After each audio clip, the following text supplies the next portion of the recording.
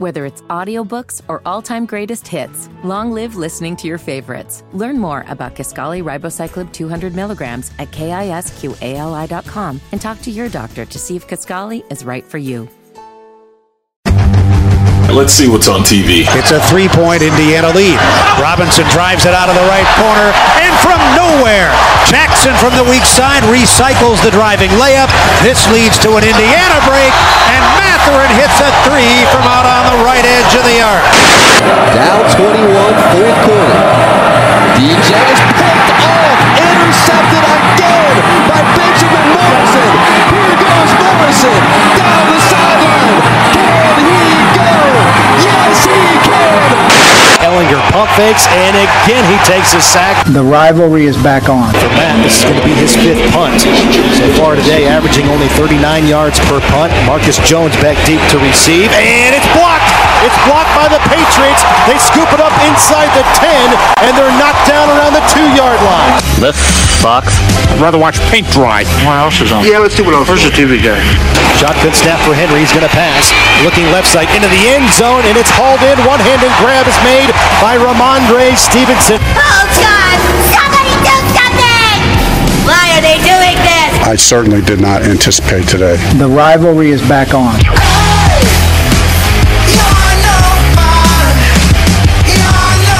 I mean, Kevin, what do we play? The Jim Mora? Like, in my opinion, that sucked, or we couldn't run the ball, we couldn't pass the ball, we couldn't do diddly-poo. To quote Jim Mora, Kevin, yesterday, that was a disgraceful performance. Yeah. Yep. Embarrassing is probably putting it lightly.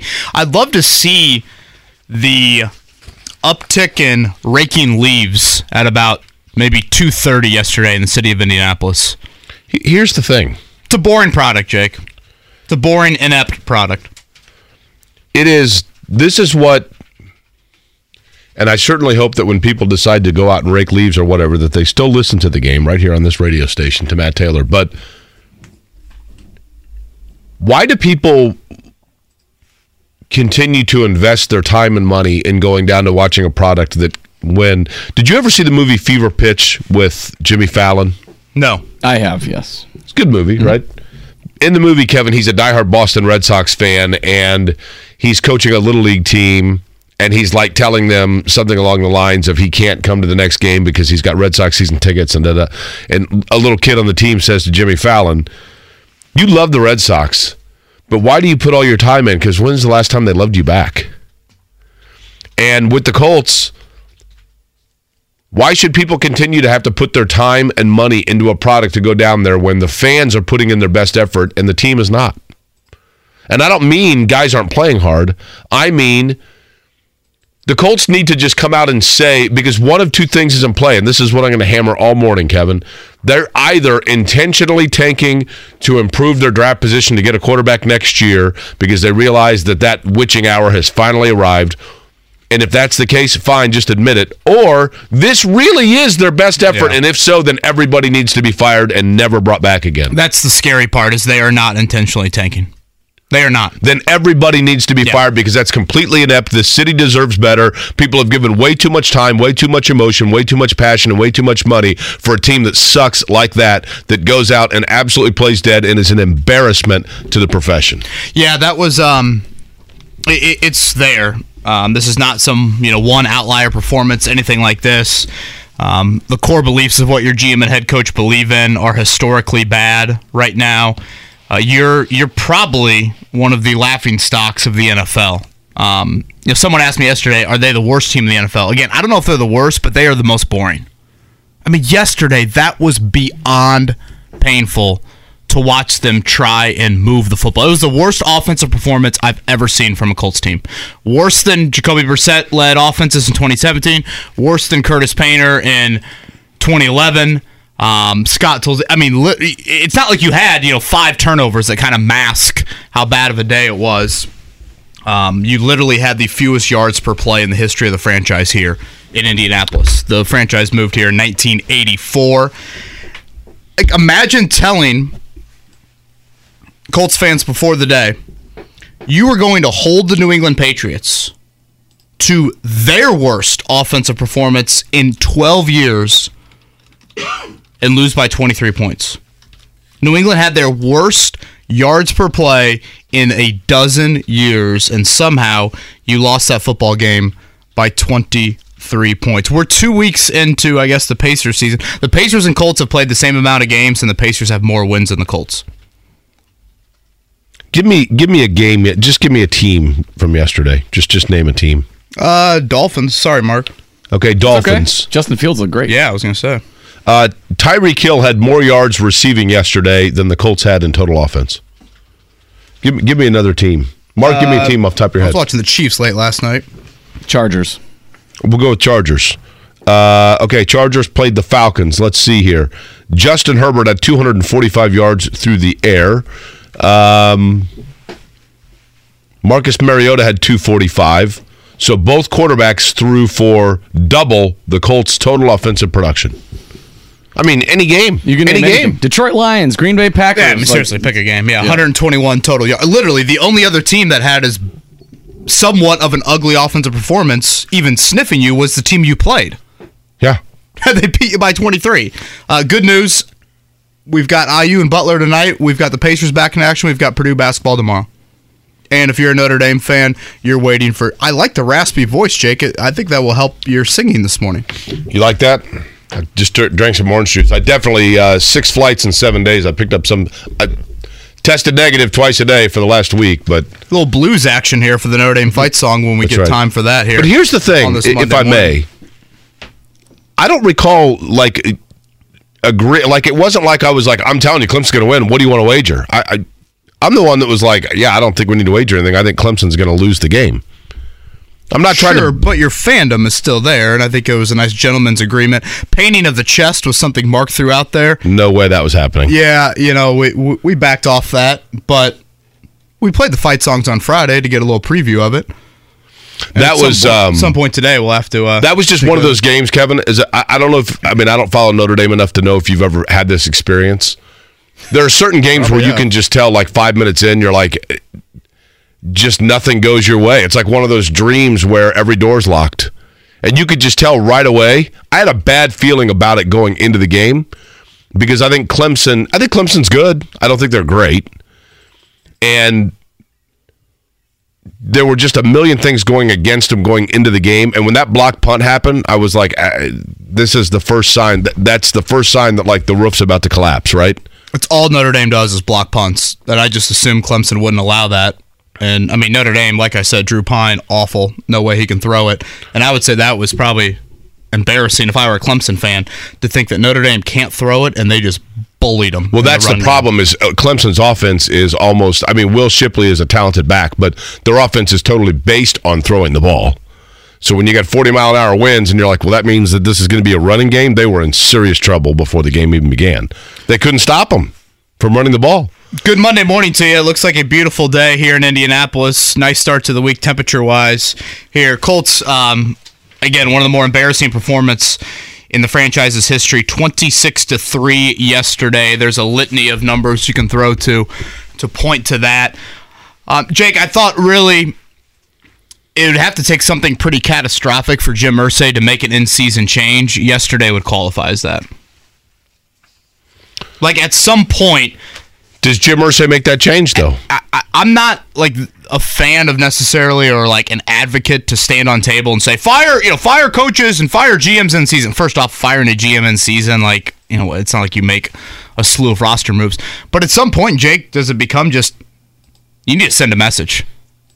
Well, they're running out of people to send the message about. You need to tell your fan base and tell your organization that this is embarrassing. I don't think they think it is. Well, yesterday I think it was at another level. Is it? Oh, it's a fewest amount of yards in the history of the franchise. I'm not saying that. To you, yes. Do you think... Jim Irsay, I would think, would call yesterday embarrassing. I would hope, and I would think he would call yesterday. I mean, I would think so too, but... Embarrassing. We don't know. We haven't seen a post-game video yet. We saw Drake the dog before the game. Mm-hmm. Here's the thing, Kevin. Going into this season, what were we told? What's the 3 words that we were told about the Colts for this season that we were promised? that everyone in the building, period, was all chips in. It was not about next year. It was not about 2 years from now.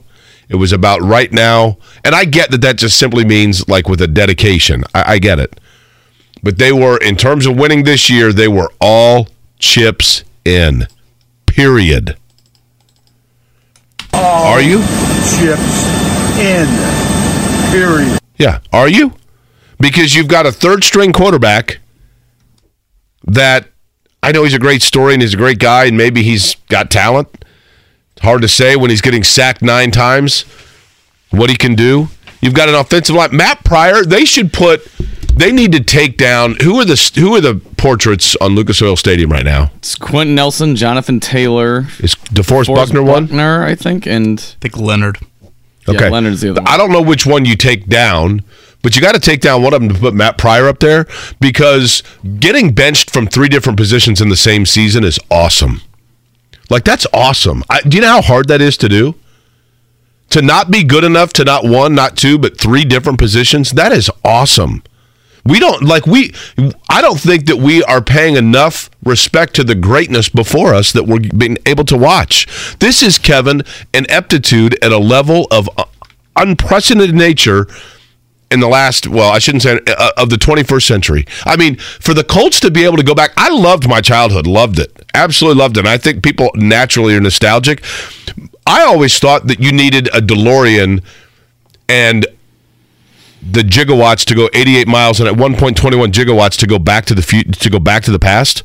I didn't realize that all I got to do is just wait long enough and let Chris Ballard build a football team, and I'm back to 1985. It's awesome.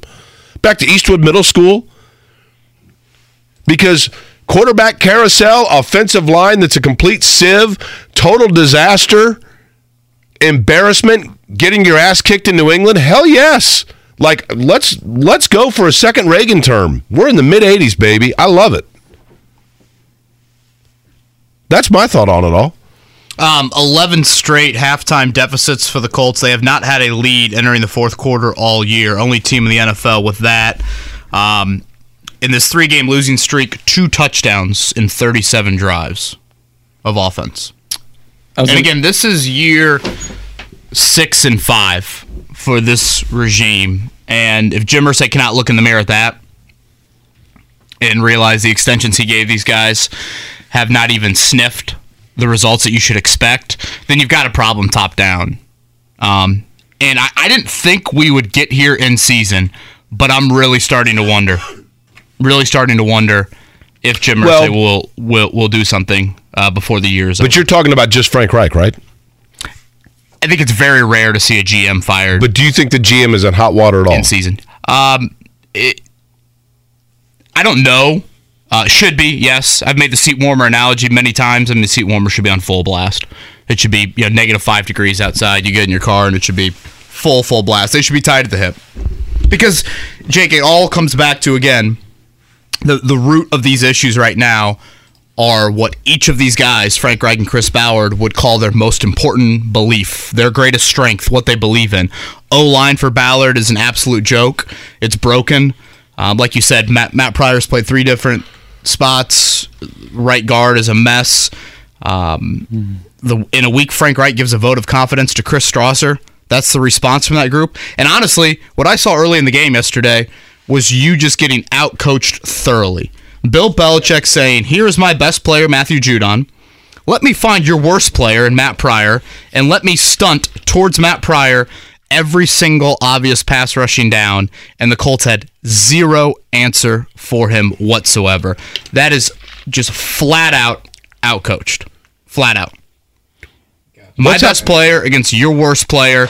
We know full well the right side of your line has not been able to handle stunts for years, and we're going to make sure that you prove that in this environment. And the Colts said, all right, feel free to do that. We'll probably just let Sam Ehlinger get sacked 9 times. What's going on with Quentin Nelson? Has he regressed, or is he the victim of bad play around him? No, he's certainly regressed. Yeah. I mean, honestly, is he healthy? Because there are plays, Kevin, where this is a guy making $20 million a year at the guard position who was thought to be a generational talent. Maybe he still is. I don't know. But, like, there are plays where he looks like me out there. He looks like me in algebra. He's just, like, reaching at straws, right? Colts have allowed 35 sacks this season. In the Frank Reich era, they allowed 18, 31, 21, and 32 sacks. There's 8 more games to go, and they've already allowed the most sacks in the Reich era. How about 0 for 14 on third down? Like, don't you just fall into a third down conversion? Or maybe you get to, like, 4th and inches. Well, I guess another week of practice, and Sam Ehlinger still doesn't know how to QB sneak it. 0 for 14 on third down, 0 for 2 on fourth down. Belichick wore flip-flops to the press conference afterwards. That was such a thorough beating. Flip-flops. Just laughing. Hey, Jake, 80s Colts football. I'm going to go to McDonald's for my Albert Bentley football card. Yeah, Claude knows what I'm talking about. Hell yeah. Ron Stark might show up a youth group. I was up in Illinois for a wedding this weekend, so we had like the Bears-Dolphins game on. I had the Colts-Patriots game on my phone, and we had Red Zone on the other TV. My dad's like, are the Colts on a bye week? I haven't seen them at all. I'm like, no, they're just not scoring. They're not on Red Zone. They're not featured on Red Zone because they aren't even remotely close to scoring today. I mean, by the way, when you said like that was embarrassing, and I'm like, I don't know, do you think they're really embarrassed? That was kind of rhetorical. I mean, I'm sure Jim Irsay is livid, but when you talk about, Kevin, you know, would Jim Irsay make a change at head coach midway through the year? He is so, understandably so, and respectfully so hell-bent on not being the knee-jerk reactionary guy of his father. But I would argue they've never been like this in the Irsay ownership. Jim Irsay's ownership, they've never been like this. After this stretch, would anything be knee-jerk at this point? Like, you've let it play out. Like, Kevin, I would argue this. In the year that Peyton Manning got hurt, and I know they were probably indeed doing suck for luck, but when Peyton Manning was removed, you realized the number of deficiencies they had across the board that were masked by Peyton Manning and how poorly constructed that team was. And you could make the argument that in that season, with Curtis Painter out there, they had games where they looked equally inept. But preseason expectations with Curtis Painter at quarterback far different than preseason expectations with Matt Ryan at quarterback. Well, undoubtedly. I think that's what you have to factor in. To your point, the thing that's weird, though, Kevin, is that Matt Ryan theoretically still could be out there. So what are they? Do they really think if they? Again, this goes back to the point, Kevin, to what you just said. Matt Ryan is standing there in a hoodie on the sidelines, right? I know that he's got the shoulder issue, but they said the injury is not why this change was made. So that means either you are tanking or you realistically felt that Sam Ehlinger was the answer to turning your season around. If they realistically thought that what we saw yesterday was part of a solution towards turning the season around, then fire everybody. Because there's no way that anybody... How can... Well, you're going to fire the owner? Because he's the one that thought it more than anybody. I get it, but... How can wanted Ehlinger? How can anybody think that was the answer?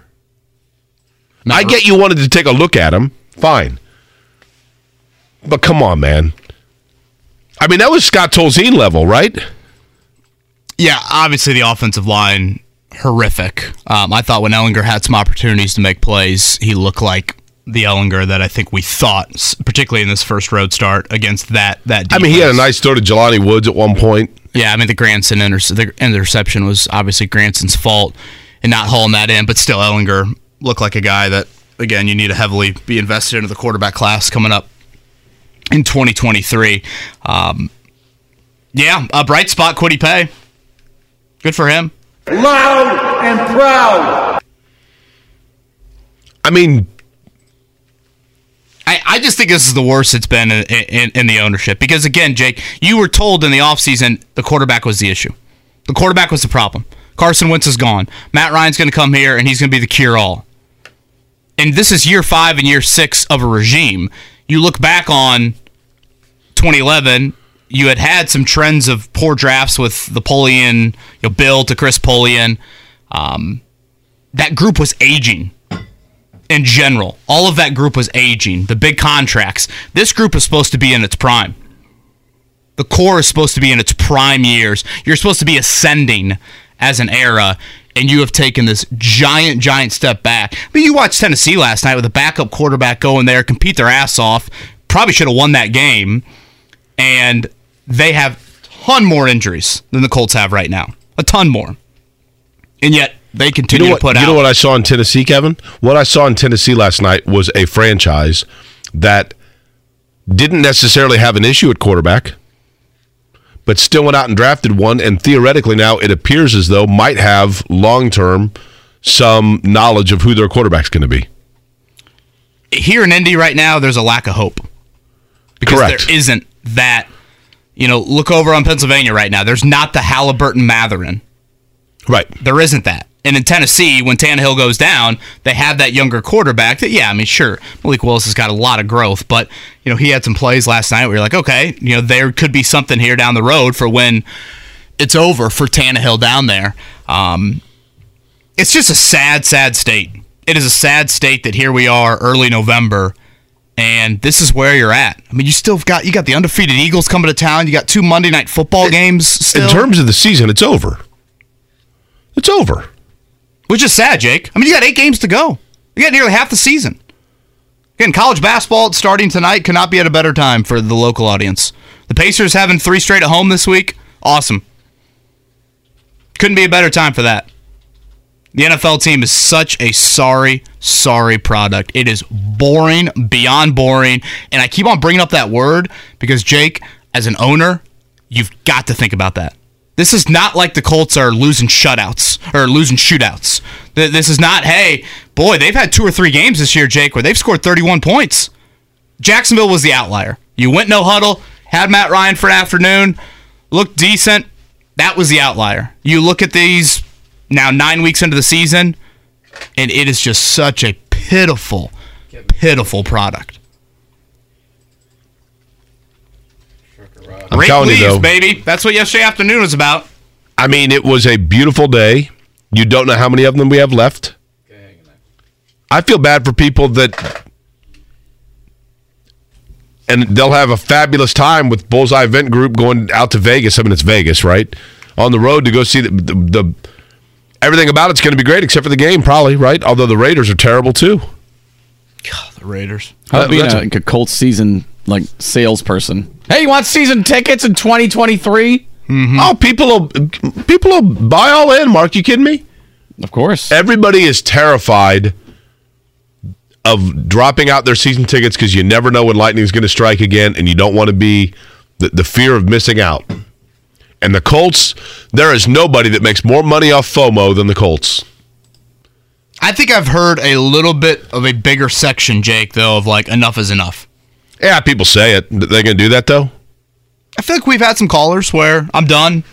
I'm giving my season tickets to X amount of people. But they still paid for them, right? Well, at this point of the season, they're saying, they will, here you go. No, I get it. But they'll buy them again next year. I guarantee it. It's going to be hard to spend this one. Jared Goff, is he the QB here next year? Aaron Rodgers? Trying to think of the veteran name. Hey, Jake, is Team Being Sushi going to be at Marsh signing autographs this week? He is. He and Fieldy stopped by the produce section.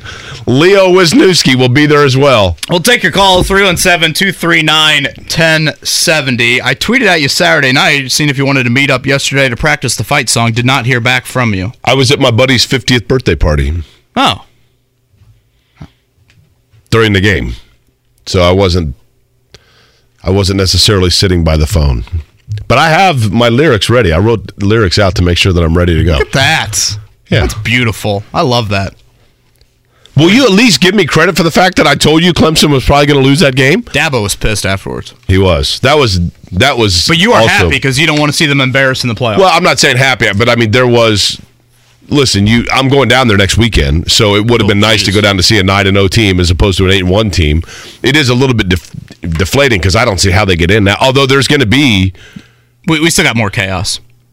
Yeah, they still have an outside chance, but I'd be surprised if they get in. It's kind of crazy. November 7th, and you're thinking Alabama and Clemson need a ton of help. Yeah, for sure. A ton of help. All right, a lot to get to. Obviously, on today's show, Jeff Saturday going to join us in the 9 o'clock hour. We'll pepper him with some offensive line questions, and obviously we will take your calls. The Colts are 3-5-1 on the year. Their worst offensive performance in the history. Whether it's audiobooks or all-time greatest hits, long live listening to your favorites. Learn more about Kisqali Ribociclib 200 milligrams at KISQALI.com and talk to your doctor to see if Kisqali is right for you. Hey fam, I'm asking for your support. Help us raise money for St. Jude's Children's Research Hospital. Families never receive a bill from St. Jude for treatment, travel, housing, or food, so they can focus on helping their child live. By pledging just $19 a month, you're helping St. Jude give every child with cancer a chance. Help St. Jude save lives. Call 1-800-411-9898. That's 1-800-411-9898 and become a partner in hope today. Of the Indianapolis Colts yesterday. Thank you for tuning in to Kevin and Query on a beautiful Monday morning here. Kevin Bowen, Jake Query, Mark Dykton. The Morning Checkdown, brought to you by Ball State Basketball. Get your tickets at ballstatesports.com on 93.5 and 107.5 The Fan. Let's start with the Pacers. How about that win on Friday night over the Miami Heat? Couple rookies in there to close it out. Andrew Nembhard, some terrific defense. Benedict Mathurin. We continue to establish the blueprint on the statue that will be going up here very shortly. I'll keep you posted on that. 4-5 right now, the Pacers. Unfortunately, Chris Duarte, though, ugly-looking sprained ankle. Rick Carlisle said yesterday they will reevaluate in 2 weeks. I think Adrian Wojnarowski pushed it out closer to like a month to a month and a half. So Aaron Nesmith already banged up, so the Pacers will be down a little bit on the wings. Tonight they've got the Pelicans. I thought that was a weird tip time, if I'm not mistaken. I'm seeing 7 o'clock on the board. What? I thought it was 7:45. That must be the pregame, right? Oh, that makes sense. Pregame starts at 7? Yep. Yeah, 7:45 tonight. And I think Zion Williamson is pretty healthy. Yes. Pelicans tonight. Hawks on Wednesday. Bird week. Nuggets on Wednesday. I think Hawks maybe Friday. Oh, okay. Well, not Bird week. Close. Chicken nuggets, right? That's right. There you go. Yeah. 3 for 3 on the Birds. Thank you. Like that. Yesterday, the NFL, a disgraceful performance, to use Jim Moore's old quote. 26-3 Patriots over the Colts. Kevin, pick your poison in terms of an area to decipher that was a disaster, right? Well, the offensive line, utterly horrific. You know, kind of a little, like, the game was close in the first half, like, on the scoreboard. A game within the game that the Colts lost, like, very, very large, was the kicking game. Nick Folk made those long field goals. Chase McLaughlin missed, and the block punt was huge. The block punt gave New England a chance for that early touchdown. So instead of like 6-3 at half, it was 13-0, and at that point it was over. But obviously the offensive line, 9 sacks for Sam Ehlinger. 9 times. Here was Frank Reich yesterday on the offensive line. Where'd it go? I lost it. Mark, what are we doing? I understand that's a big number. I got to look at it. You know, was I putting them in the right position? You know, are we giving them, you know, the work that they need to be ready for that? You know, was the ball coming out to the right place on time? You know, were the receivers? It's everything. So I'm not going to put it on the O-line. You know, I've been in games where we had 9 sacks before as a player and as a coach, and then you turn it around. So I'm going to just believe we can get that figured out. Wait, did he say, are we putting them in the right position? You go back. What is that? This is the National Football League. Well, you know, our offensive line, we put them in bad spots where we were expecting them to protect. What? The most sacks given up in the Frank Reich era, and he's not sure if he wants to put it on the O-line. I mean, I guess that's Frank trying to publicly not call anyone out. Chris Strasser's got to be fired today, right? If you're going to fire Marcus Brady, I mean, you're getting awfully close to the rungs, right? Like you're moving up the rungs here. Yeah. Do you have enough coaches left by the end of the year? That's pretty much where you're at. Colts and Raiders, longest road trip of the year. Las Vegas coming up this weekend. What else stood out to you guys around the league yesterday? Miami, Chicago. You were very pleased with Justin Fields. Very pleased. Yep. And loved it. Got jobbed by the refs, but that's all right. That's okay. Got jobbed Did you see by the refs. If you saw Chase Claypool get absolutely mugged and there was no pass interference call, that was a blatant pass interference. That's okay, though. The Jets are 6-3. They beat the Bills. Aaron Rodgers and the Packers look absolutely toast. 3-6. They score 9 points. Did you guys see Kirk Cousins on the flight home? I did see that. He looked like he was having a good time. He had a little Ryan Fitzpatrick in him. Just kind of that like. I guess the seatbelt sign must have been off. By the way, rough turbulence I had. Did I tell you that already? Let me tell you. My flight last week, some rough turbulence, really? Not good. You mentioned the Dolphins. How about, by the way, what's going on with Green Bay? 3-6. I mean, their year theoretically is over, but Aaron Rodgers, 3 picks. 5-game losing streak. Is he done? Is this it? Looks done. Joe Mixon, hope you didn't play him in fantasy yesterday. 4 touchdowns as the Bengals roll. Tom Brady, unbelievable finish to that one with the Rams playing some very questionable defense there. The Bucs are now leading the NFC South at 4-5. How about these two playoff matchups if the playoffs started today? Bucs hosting Cowboys. Vikings hosting 49ers. Okay, how about this one? What's San Francisco's record? 500, right? I thought they were game over. Who's leading the NFC West? Seattle, right? How about that? Wasn't there thought? 6-3 Seattle Seahawks. I mean, there was thought that Seattle was absolutely mailing it in to try to get themselves a quarterback. They're 6-3. Chiefs-Titans was a crazy one last night. The Chiefs pulled that out in overtime, 20-17. Tonight, it'll be Ravens and Saints. By the way, people are noting the NBA schedule for today, why it's so weird. Everybody's off for the election tomorrow, so the NBA staggered time, so everybody starts in 15-minute increments. So, like, Bulls, Raptors, or, Wizards, Hornets tips off at 7, Rockets, Magic's at 7:15, Thunder, Pistons at 7. Like, it's all staggered. Why? Yeah, it's I don't not know. like they have... I don't know. I guess if you that's have how they did it, though, because no one's on pass, that would be the no only one's reason playing why. tomorrow, I guess. So that's why. Bally Sports letting you watch all the NBA games tonight. So Bally Sports doesn't actually freeze tonight till 7:47, right? Yes. I feel like I have people tweeting at me every game, Jake. Do you? Yes. Yeah, there seems to be an issue there. Astros won the World Series. Whoop-de-doo. 4-2. That one. Yeah, their bullpen was terrific. Jeremy Pena, the MVP. College football, Purdue, awful. Indiana, awful. Boy, Indiana. Clemson, awful. Did you see the line for Ohio State, Indiana this weekend? 28. Oh, it's got to be I'm more. guessing. The spread, like what the point spread is? 28 to be my guess. 38. 31. 45. Ohio State is 41-point favorites. Unbelievable. 41. Okay. How about Northwestern with the cover? Yeah. That was 38.5. That was another terrible weather game, right? Yeah, Saturday was a day for Big Ten unders. You need to bet the Big Ten unders. Again, college basketball tonight. Indiana and Butler both in action. Purdue will get their season underway tomorrow night. I have a question for you, Kevin, when we come back that we've kind of talked about a little bit, but I want to get further into it and get phone calls and reaction from people regarding yesterday's total debacle. Fair? Let's do it.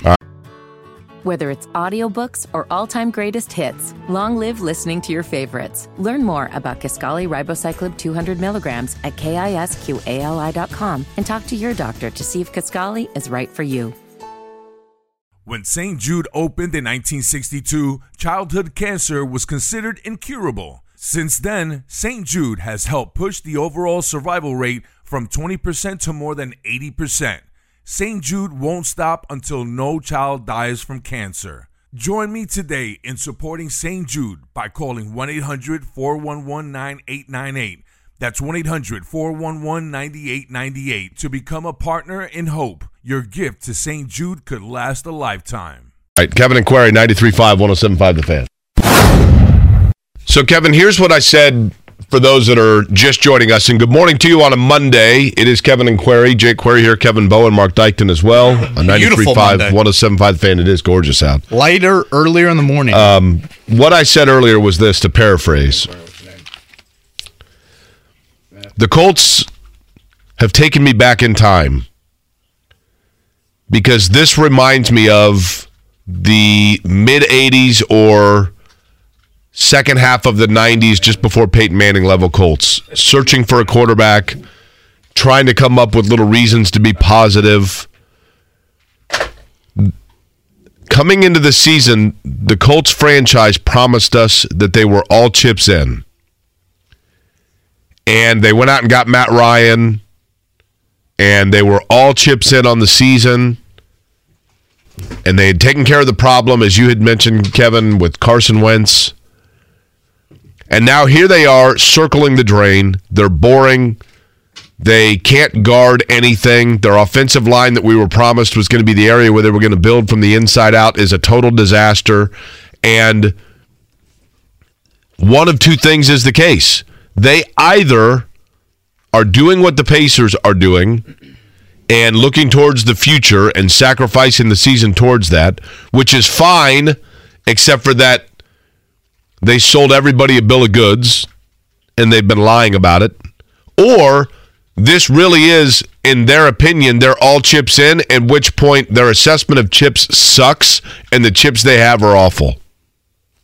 It's one of those two things. But my question for you, Kevin, is this. Frank Reich keeps saying, this is on me. We have the players. I need to do a better job. I didn't coach them up. I came up with the wrong game plan. He's routinely said this. Does Frank Reich want out? Is he asking to be fired? I'm asking that 60% rhetorically and 40% seriously. But is this a guy that people say, all the time with teams, did the coach lose the locker room? Did the locker room lose the coach? I'm a big believer, Jake, in like the NFL. It's self-motivated individuals. For the most part, you should be, playing for your job, playing for your livelihood. But when you have not had a score on an opening drive all season long, you haven't had a halftime lead in 11 straight games, at some point, that is a reflection on your head coach. For sure. Who's also your play caller, who's also in charge of the scripted portion of plays, all of those things. I brought it up late last week, Jake, and someone threw this idea out to me. I mean, could Frank Reich retire at the end of the year? It doesn't seem like the craziest thought in the world. Especially now, right? Obviously, Jim Irsay could beat him to the punch, I guess, really. He just looks so dejected. So dejected. Now, given his playing resume as an underdog and all these comebacks and whatever, and you listen to his post-game press conference yesterday, his words don't sound like that. His words don't, but the body language to me tells a totally different story. And again, having Jim Irsay interfere to bench Matt Ryan, the firing of Marcus Brady, which I think was much more un-Reich, these are very un-Reich moves. And I don't think it's the most ludicrous question at all. But again, I think there's merit for Jim Irsay to walk in there today and say, all right, enough's enough. Which I have not said to this point. To do something mid-season would take just pitiful embarrassment, and that's exactly what yesterday was. Again, with the areas of this football team that him and Chris Ballard believe in the most. This is not the first-year defensive coordinator, Jake, is putting together a performance yesterday that the New England Patriots have not had in a dozen years. New England was so bad on offense yesterday. This is not Gus Bradley's scheme, taking time to develop this and that. This is year 5 of your head coach and play caller, year 6 of your GM, whose number one belief is offensive line. If I'm Jim Irsay, that to me is like, why should we continue with this operation when you guys have built it to this point? That would be the one where I'm just looking at this and thinking, why? Why should I continue to do this? How long do you think most general managers should get? How many years? Right around a handful. Because we're in year what for Chris Ballard? 6. Year 6. And they are at this point, how many years away, if they're kind of doing a reset here, that buys you how many more years? 3? 2? Like if you draft a rookie QB in April? Yes. Probably in the 2 to 3 range. So now we're looking at 8 to 9 years with what? A playoff win? Yeah, and 0 division titles. Right. Ballard's refusal to swing the bat has extended his leash. mean, His kudos to him, I refusal guess. to take a chance. What about his refusal to talk to anybody? Yeah, I think we need to hear from him. I honestly think we need to hear from Irsay. We only hear from Irsay when it's going well. We only hear from Irsay at the NFL owners' meetings. When have we heard from Irsay after a loss this season? But you know what? It'll be a tweet. It won't be a video or anything like that. It'll be a tweet like, tough win, but thanks for coming out. Kansas City game right there by the bus. Yeah. I do like Drake. Accountability from the top down. Someone asked if Drake could play left tackle. Did you notice with Drake how long his leash is? It seems to be a theme, right? Could be a part of the organization's theme. Trucker Rob. What's up, Rob?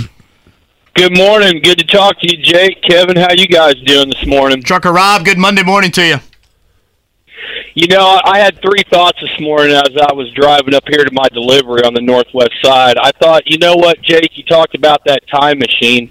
I don't think young people realize, you know, back in the 80s, we went to the Marsh grocery store and we got our paper sacks and we cut holes in them and wore them in the stadium. Oh, yeah. You know, I that's the one thing. The second thing, they just need to put a big banner out in front of Lucas Oil Stadium that says, give us a team we can be proud of again. Thank you, the fans of Indianapolis.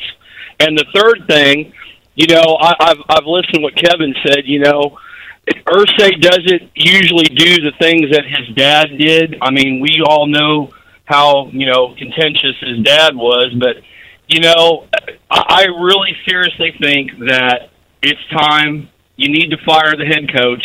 You need to let him go. As far as Chris Ballard, you know, he's part of it too. He's a big reason of it too. And like you guys have said, you know, he's the guy that has gone and said, "Oh, this is my cup of tea. This is what I know how to do. You know, I know how to draft players. I know how to do this." Well, you know, where are we at now? You look at the situation that we're at now, and now we're stuck in a conundrum, if you will, because how are we going to? What's going to happen with the draft? How many games we have left in the season? How many games left? 8. Okay, so what's the deal? I mean, you know, you look at the Detroit Lions now are 1-6 right now. You know, I mean, so if you go by theory and the way things go, they would have a prime pick in the draft. So right now, that's a good point, Rob. Yeah, I mean, Texans, Panthers, Lions, all with 2 losses or less, and all of them have got to be in the quarterback market. So you're going to, theoretically, you'd have to move up probably, right? It's not an ideal situation. I mean, you're looking at right now, unless you make a trade, potentially the 4th QB in that draft class. Does it come a time where you're just like, you know what? I just got to send a message if you're Irsay. We've had all these different scapegoats. Now we've got to send a message with the top of the organization, and we got to do it mid-season. That's from What's Happening, Todd. Hey, what's happening? Your lines are busy, but when the Colts win their next 3 games and the Titans lose 2 or 3, we're back in first in the AFC South. When the Colts beat the Raiders and turn it around, they'll take it back home and beat the best team in the NFL, the Eagles, and the whole narrative changes. We still got a shot. This team will come around. Go Colts. Man, season ticket holder, whoever's selling season tickets, call him. He's all in. Yeah, we got a new guy that's starting today.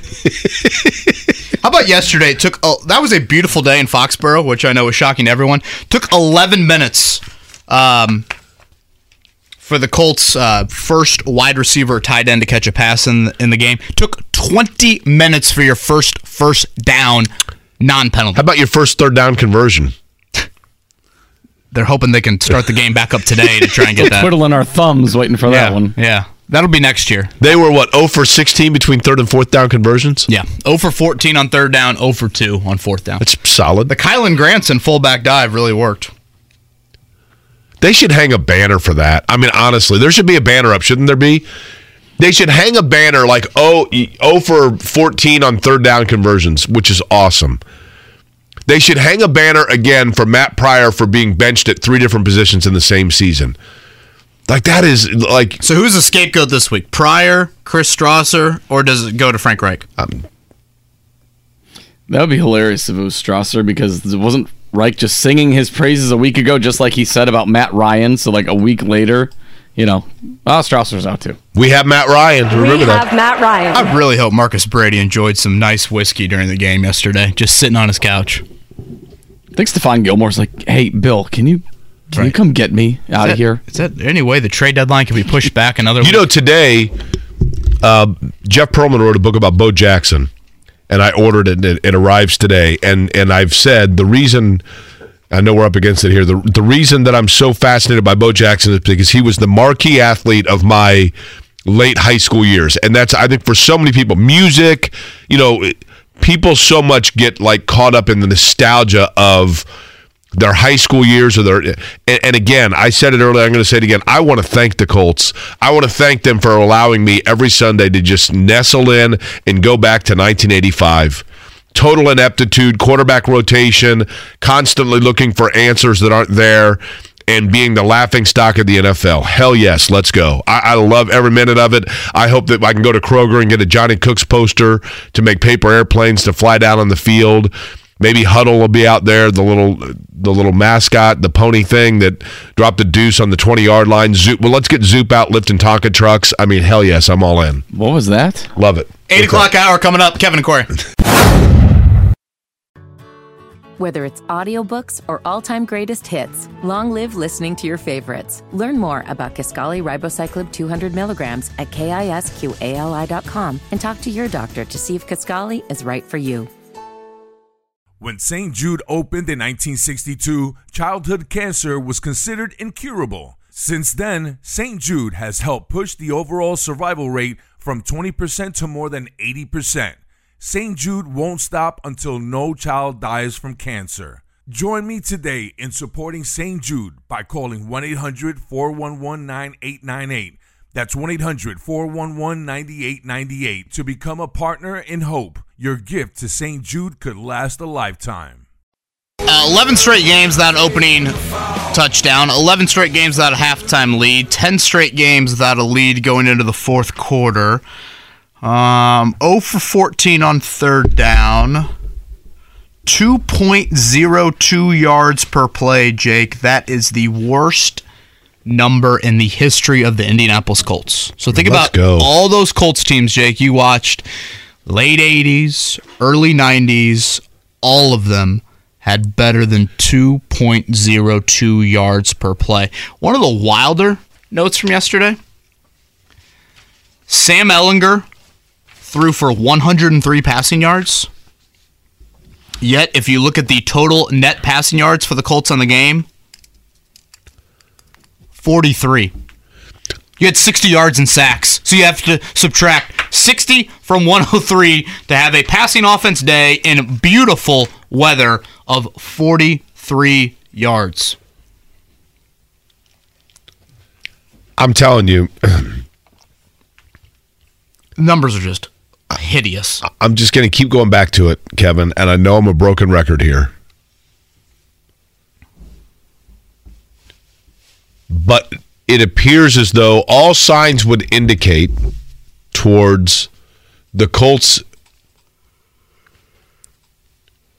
feeling like that was their best effort. Let me rephrase that. Going into the game. In other words,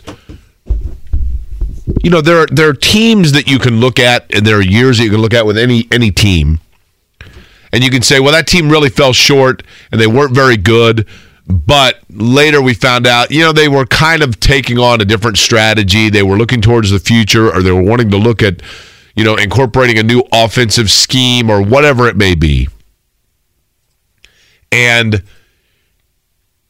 then it all makes sense. With this particular version of the Colts, they made it very clear from the beginning of the year from the owner.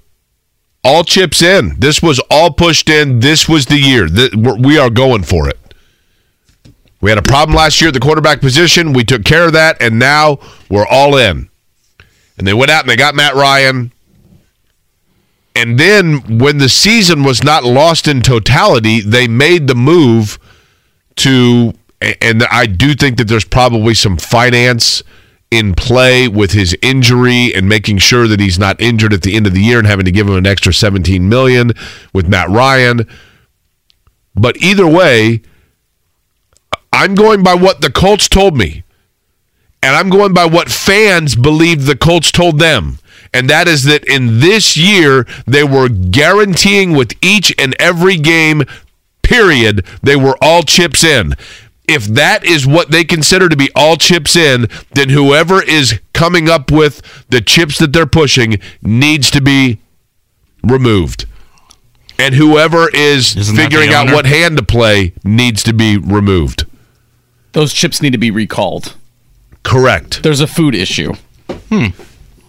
Correct. I know you're going gambling. I'm going food, of course. The issue is that guy is the man who owns the team.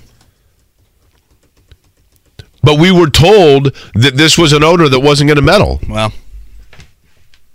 he has. To the question about, and we're doing to get some calls, so we'll get to those in just a second. Jake, to the question about has Frank Reich lost the locker room? I look at the actions and think back to how last season ended. You were playing for 2 playoff berths. You're playing for a playoff berth at home with the Raiders, then on the road with Jacksonville. You saw the response in those 2 games. You come back this year at the start of the year. All that simmering from the way last season ended. Week 1, you continue to lose your openers to a team right now, or tie your opener to a team right now that's the worst in the NFL. You go week 2 in Jacksonville. How did you respond from week 1? You get shut out in a place that you haven't won since 2014. How do you respond to Tennessee sweeping you the year before? You get swept by them again. You have the Commanders with a backup quarterback and everything that was within that matchup. How do you respond to that? You blow a fourth quarter lead to that backup QB in your own building. How do you respond from that? With yesterday's performance, the worst offensive effort in the history of the Indianapolis Colts. So I just rattled off, 7, 8 performances, Jake, wherein they should have responded with the utmost sense of urgency after the Correct. first one. After that Raiders game, after that performance where you blew that game late in your own building, week 17 last year, and yet it continues to be the same song and dance of nothing out of the gate, nothing in the scripted portion of the game, the halftime deficits, no leads after the third quarter. If I look at all that evidence, how can Jim Irsay look at Frank Reich right now and say, you are the man for this job? Kevin, I go back to, we talk so much about did Frank Reich lose the locker room? But I think it's worth asking, did the locker room lose Frank Reich? Is he in it? Is Frank Reich all chips in? Is he totally dedicated and committed at this point, or does he know he's dead man walking and he's like, you know what? I think the integrity he has as a human being is he's not half-assing it. Which I get that, but I mean, you can not half-ass it and still, in the back of your mind, have hesitation because you're just not comfortable with things around you. Is it possible that there is a general manager that his full investment or his full architecture is not able to be on display because an owner is meddling and the coach is unhappy with that, and now all of a sudden you just have all kinds of stuff floating out there and it's a disaster? I don't know, but I'm just saying, those are theories we can go with, or we can simply go by facts of what I saw yesterday, which was an offensive line, which is the area that I was told was going to be the very first thing addressed, solidified, and that we wouldn't have to worry about. That is the highest paid in the NFL. That was a complete disaster and a joke. Totally embarrassing. Totally embarrassing. And that's the bigger names, too. Not just Matt Pryor, who I am so impressed by the fact that he's been benched at 3 different positions, which is awesome. But Quentin Nelson. Where's Quentin Nelson? What happened to him? Was he celebrating too hard from Notre Dame's win the night before? Gosh, I hope. What a great effort by the Notre Dame O-line. The Notre Dame O-line I thought Clemson's better. D-line is supposed to be good. They are. And they got absolutely manhandled. Clemson desperately, by the way, misses Brent Venables, their defensive coordinator. But do you want to practice? Cheer for I have Notre Dame. I mean, I'll do it whenever. Okay. What are we thinking? A little later in the 8 o'clock hour? Whatever. Yeah, Mark. Let's begin our calls. Matthew is with us. Good morning, Matthew. Matthew? Yes. What's up? Hey, how's it going, guys? Good, man. How are you? Pretty good with the circumstances. I think this all falls on, I think Irsay needs to tie them both to the hip. Ballard and Reich need to go together. Ballard decided to pay Mo Alley Cox the same amount of money the Giants are paying Mark Lewinsky. The Giants are running the ball, the Colts are not. If you would have kept 4 out of your 5 offensive linemen who led the league in rushing last year, and you could have started a left tackle a rookie at left tackle, that's one thing. You got to get rid of Frank Reich because he gets daddied every time he plays a coach that seems like he knows what he's doing. At Belichick, of Vrabel. We need a new culture. We need a smash mouth, punch you in the face kind of coach, not this passive, oh, it falls on me, I put everybody in the bad spot kind of coach. Someone who will take accountability, someone who will punch someone in the mouth if need be, like as everyone says, a meathead, a Mike Vrabel-style coach. Thank you, Matthew. I agree, tied at the hip, certainly. To the point about Alley Cox and Glowinski contract. Jake, in March and April, that is your time in the offseason where veteran free agents, guys that have produced at some level in the NFL, are available. Chris Ballard did not make one move on the O-line, one move at tight end, one move at wide receiver. Your support for Matt Ryan included none of those positions. And now you have the worst scoring offense in the NFL. Speaking of the wideout position, if I'm not mistaken, there was simply, or there were plenty of chances for Chris Ballard to be aware that the fact that people wanted the wideout position addressed, right? And to be fair, wideout has had a few more flashes than I thought they would. But, Jake, I feel like I watch it every night or every week. And last night I'm watching Juju Smith-Schuster as a free agent addition for Kansas City make the most important play of the game on the 4th down. For a very reasonable price. Amari Cooper in Cleveland.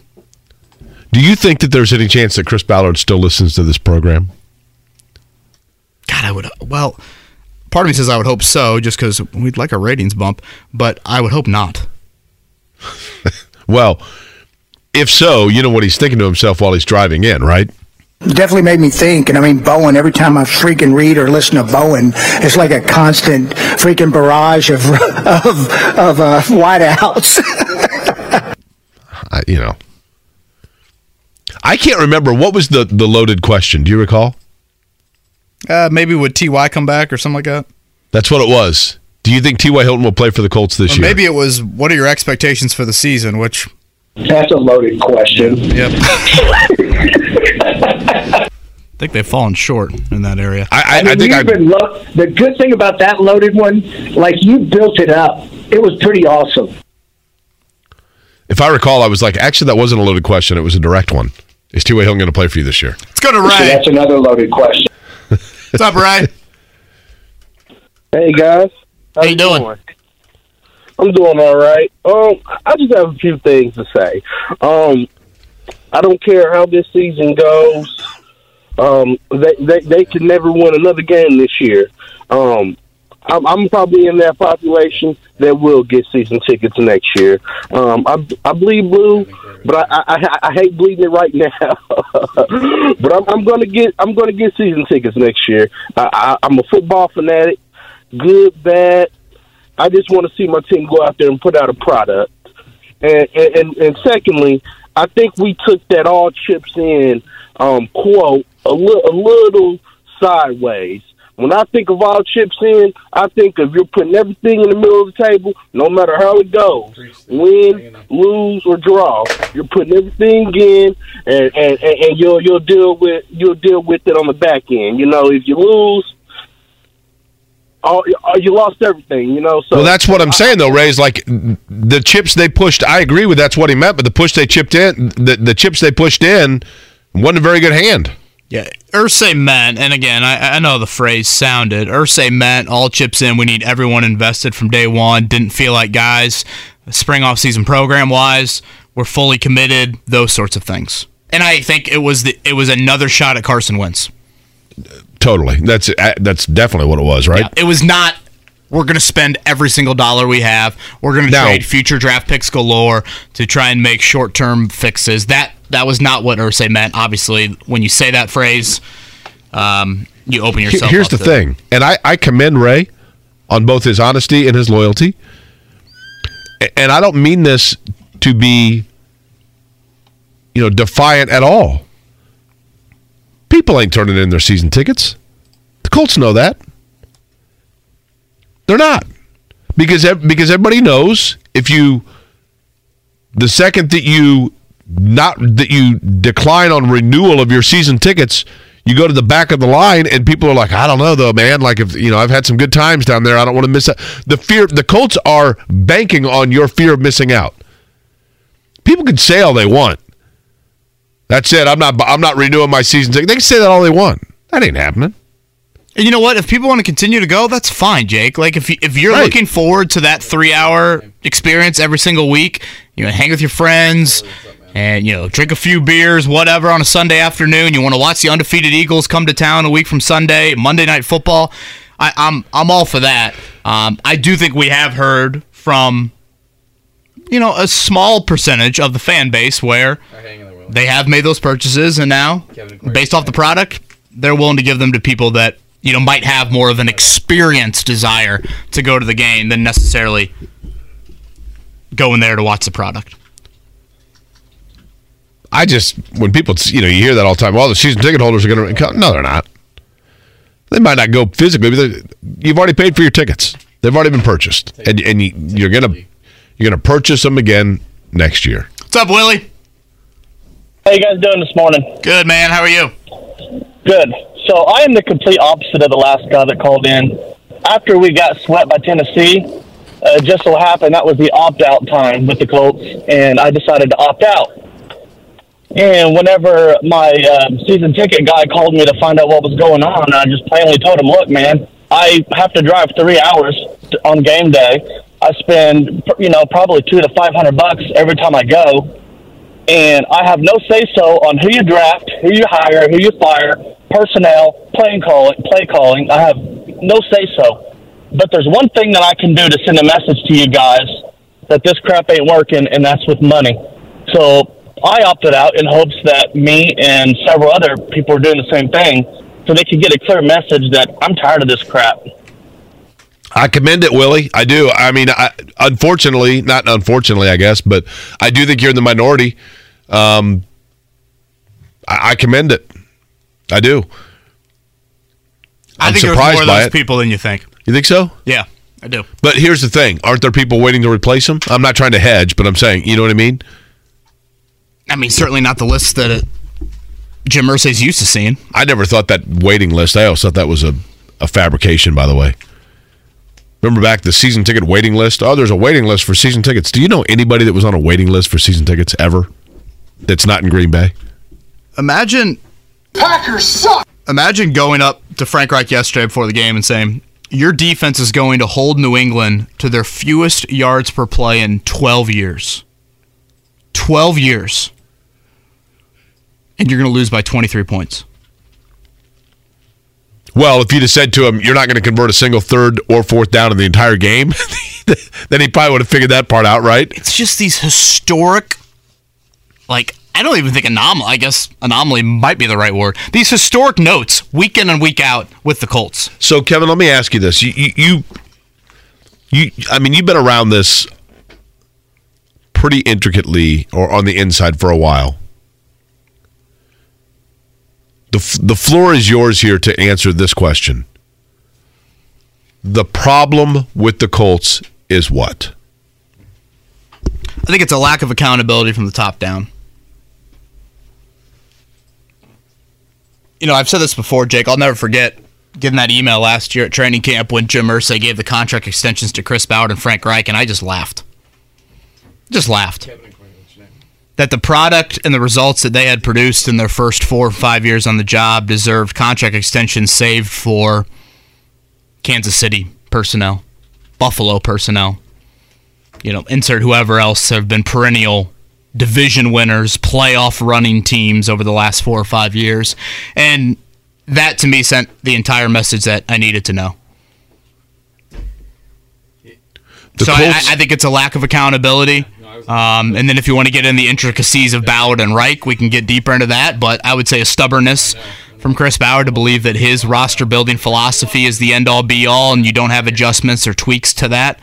And then with Frank Reich right now, It's just an offensive product that has got incredibly, incredibly stale. Again, I don't think he's working with the greatest ingredients, but at some point, you need your coach, similar to like quarterback. Like at some point, you need your quarterback to kind of lift these sinking ships around you, the positions around you. You need that with your coach and with your play caller at times. You see that with Tennessee. Don't tell me Tennessee has a top 10 roster in the NFL.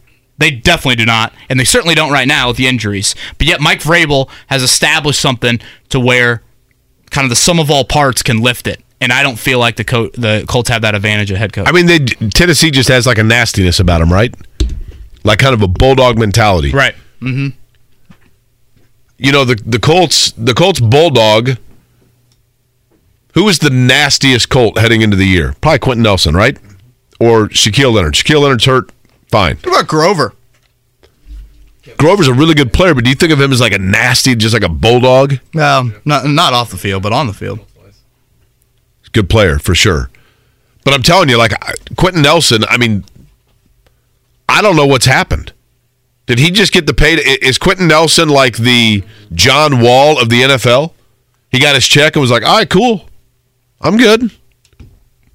Yeah, Nelson, Kelly, Braden Smith. John Wall's probably unfair. He got hurt, but Nelson, Kelly, Braden Smith, none of them living up to the I thought Braden Smith in particular. Again, this is just coaching. Yesterday was coaching 101 by Belichick. My best player, Matthew Judon, leads the league in sacks. Okay, let's game plan for the Colts. Let me look at the Colts personnel. Wow, Matt Pryor. Okay. He still starts for them? Oh, boy, this ought to be fun. Let's get into obvious passing situations, and let's stunt Matthew Judon right at Matt Pryor, because I know Braden Smith has struggled with stunts throughout his career, and so they're going to think my best rusher off the edge is going to come off the edge at Braden Smith. We're going to have a little delayed stunt. Sam Ehlinger is a first-time road starter at quarterback. He's going to think he's got a lane through whatever, the B-gap, etc., to run through, and we're going to feast. It's exactly what Belichick thought and executed to a T. Hey, Jake, we all know what Irsay meant by all chips in. He wanted everybody vaccinated. I think that was an issue with Carson Wentz for certain, but that's not what that was all about, because there are other players that are still on the roster that are not vaccinated. So I get the point there, or the spirit of the text, but I just think that what you said, Kevin, I think that Irsay was saying we want players who are dedicated to giving everything they have to commit to this franchise. And fine, that clearly is not enough, because if that's what you have right now on that roster, that's not enough, because they're not good enough. He's Jake Query. I'm Kevin Bowen. Kevin Query right here on a beautiful start to this Monday morning. Jeff Saturday going to join us in about an hour. Let's hit a morning check down. The Morning Checkdown, brought to you by Ball State Basketball. Get your tickets at ballstatesports.com on 93.5 and 107.5 The Fan. You know what? I'm actually going to begin with college basketball, because things get underway tonight. Here we go. It's New Orleans and Butler at 6:30. Purdue-Fort Wayne taking on Michigan. That's also a 6:30 start. It's Earlham and Ball State at 7 o'clock. Morehead State and 13th-ranked Indiana getting underway at 7. Green Bay and Indiana State also at 7. Valpo and Toledo, IUPUI and Iowa State, Southern Indiana and Missouri, Evansville and Miami of Ohio. That game at 8:30. Those are all the state games as college basketball gets underway. You have every single top 25 team in action tonight. Purdue will play tomorrow night as they get their season underway. Also tonight will be the Pacers, 7:45 the tip. Scotty was texting us earlier. Let me pull this up. The NBA is, I think, a free league pass experience tonight. Am I seeing that right? I think that's right. Yeah, that's what he was hinting at. NBA is launching live streaming on its app tonight. You can watch all of tonight's games for free. You'll need to pay to watch it. I don't know why. What are we doing here? I don't know. Mark? I got excited for the free trial. Got very excited. That was wild. You'll need to pay to watch after today. I don't know if it's for the launch. Can we get another swoosh just for the sake of it? Thank you. 7:45 Pacers and Pelicans tonight. A 4-game home stand here for the Pacers. They beat the Heat on Friday night. Andrew Nembhard, terrific late in that game. Benedict Mather and Tyrese Halliburton continue to impress. They got some good young players. There's no doubt about it. Now, Mark. Now you wanted to get I'm not ready now. Yesterday in the National Football League, some of the games of note, it was the Miami Dolphins 35-32 over the Bears. Bears at 3-6, but kind of showing a little life, to be honest with you. Jacksonville over the Raiders, 27-20. Detroit over Green Bay. The Fighting Mottmans 15-9 as Aaron Rodgers looks completely washed. Last night, Kansas City over the Chiefs, or not over the Chiefs. The Chiefs over the Titans, 2017.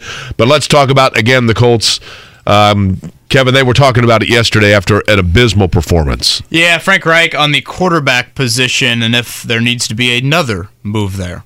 Yes, everything gets evaluated, but to say, would we look at anything else, I can't say that right now. Have to go back and look.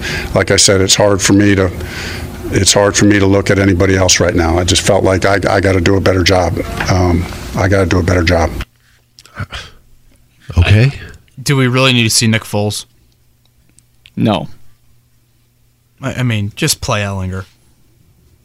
What does playing Nick Foles accomplish? Zero. Nothing. None.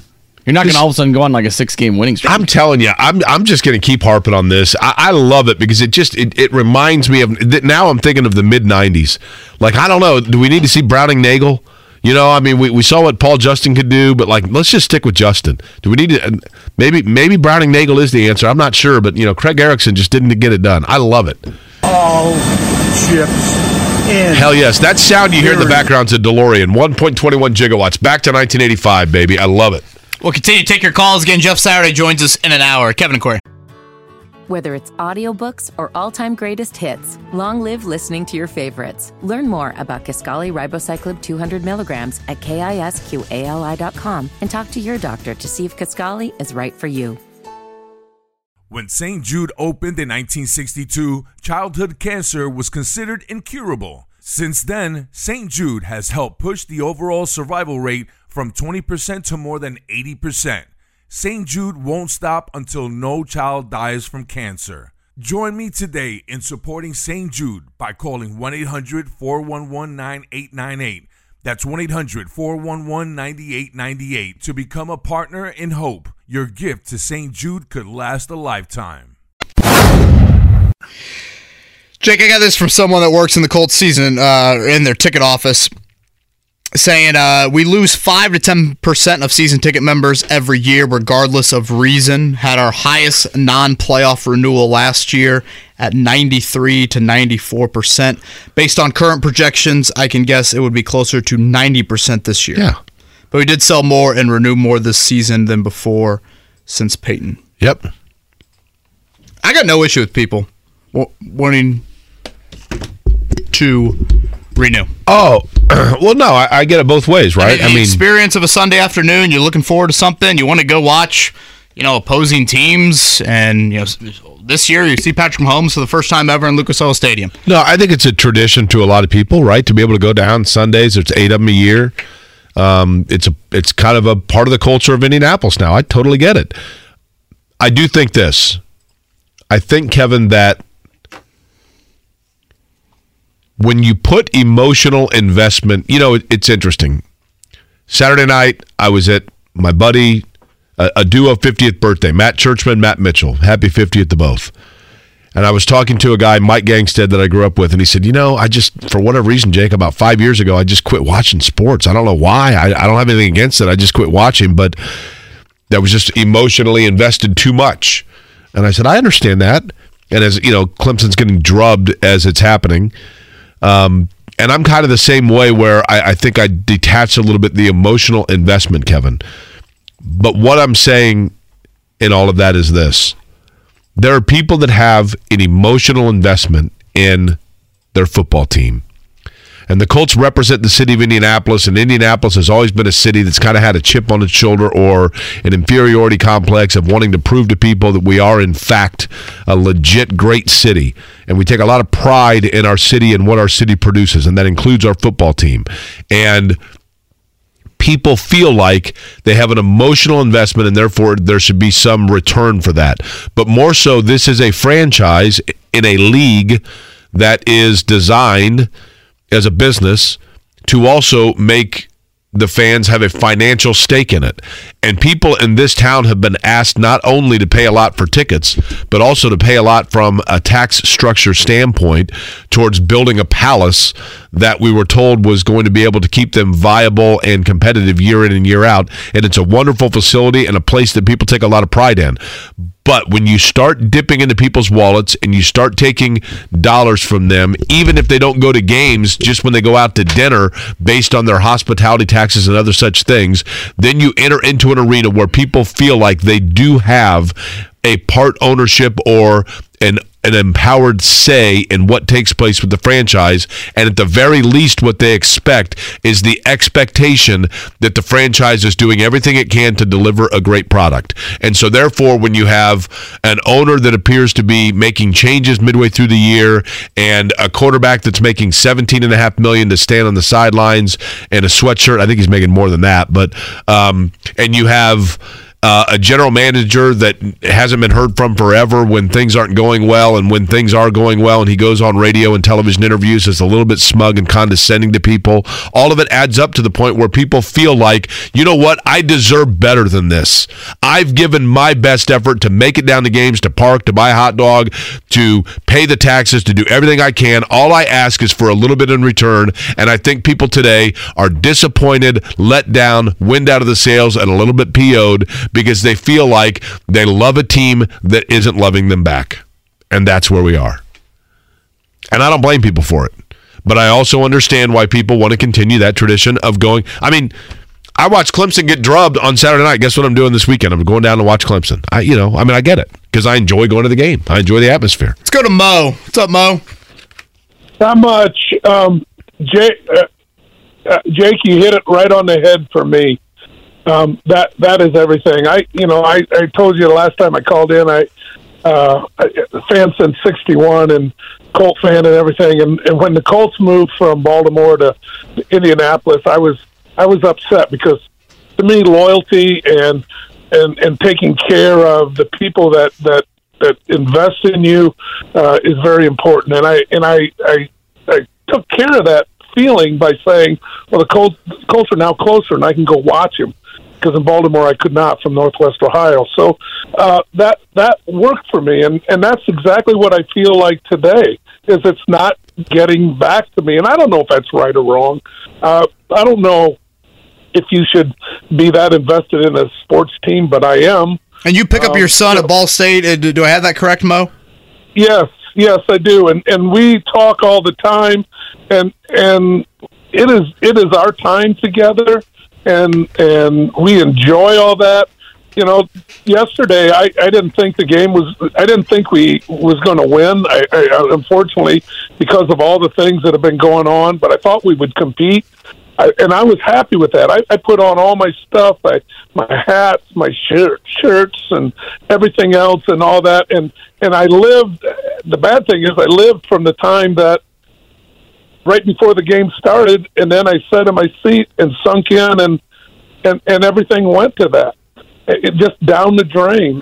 So, Mo, let me ask you this. If the Colts don't win another game this year, which I don't think that's going to be the case, but let's just say we're speaking in hypotheticals here. If the Colts don't win another game this year, will you still have season tickets next year?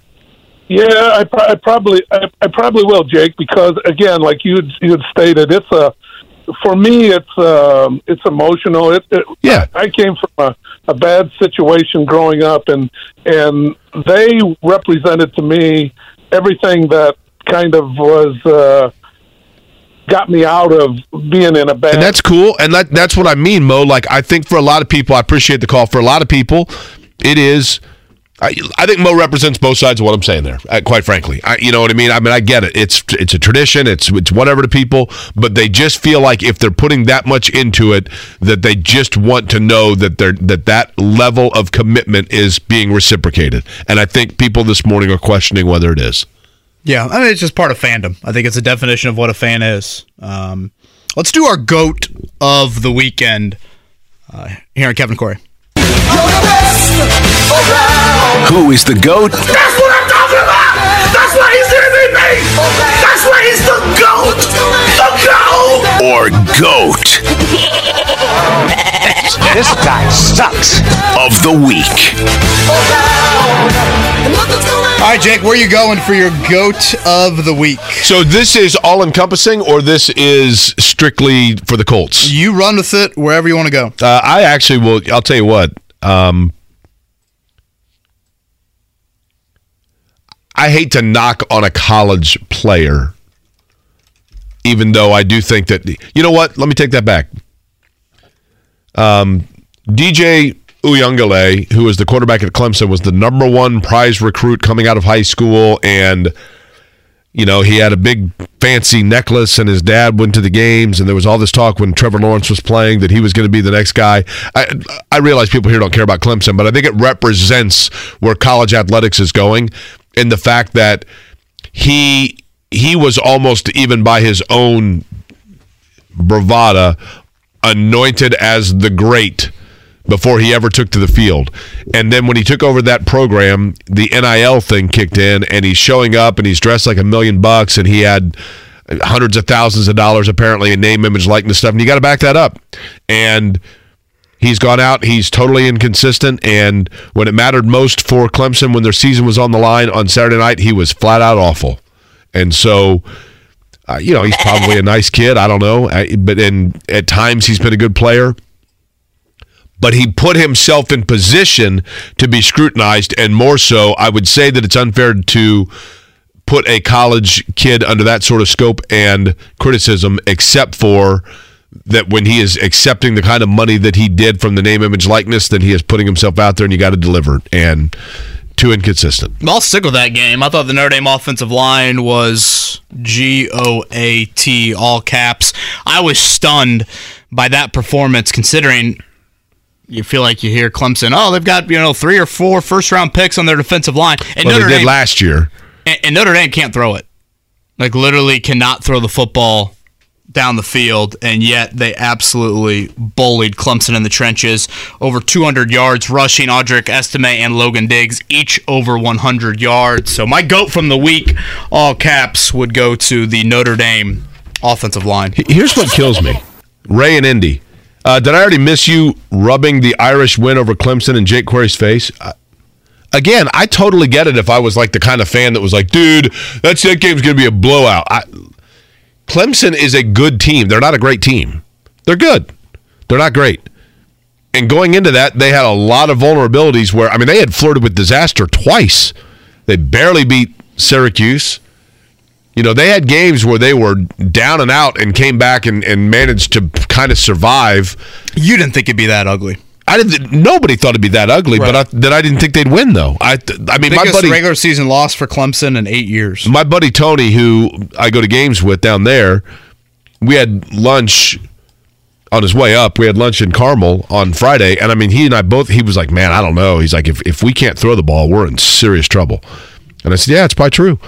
And when that block punt happened, I just thought this has the makings of, you could just tell that, sometimes you just watch a game and you can just tell the roof's about to collapse. And you can just tell, it's like, this is going to be one of those games where just nothing goes their way. Rub it. And it's been a long time, admittedly, since Clemson's been on that end of it. But I've seen Clemson, I've enjoyed enough games on the other side of it where, you just go, hey, you know what? Won their day. And they got mauled on the offensive line. No question. I'm going to have to test out those Jake Query vocals, I think, coming up here next. I don't remember. Can we play the audio of that where we agreed on that bet? This is a definite gentleman's agreement. Loser sings the fight song on Monday.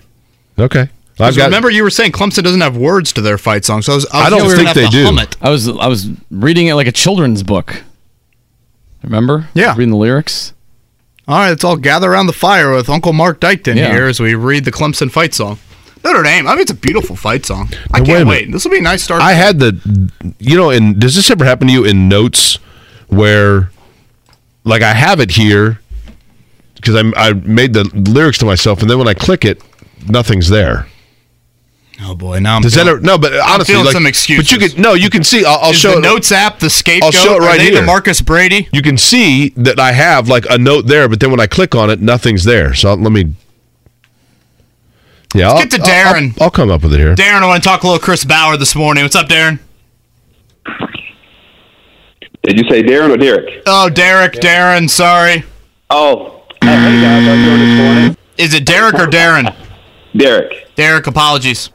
Oh, no problem. I'm just calling about the season ticket holders. I got my 13-year-old son here. He's about to go to school, but I think the Colts are about to lose him as a fan. He was young when Andrew Luck was there and got excited all about it. He didn't see the Peyton years, so I think he's kind of getting apathetic like I am. I'm trying to keep him on board. But as far as the season ticket holders, I've had them for 10, 11 years, and back when Peyton was here, it was a pretty long list of season ticket holders waiting. I was actually on that list. I got my tickets because somebody else was financially strapped and couldn't afford to keep getting them, so they basically signed them over to me, and I've had them since. But I want to keep them. I love going to the games. My 2 younger children still love going. My 13-year-old, I think we're starting to lose him. But they'll just keep recycling. People are always going to sign up. Derek, do you care if the product is more entertaining? Or I guess would your 13-year-old be a little bit more invested, you think, if they were losing games 31-28?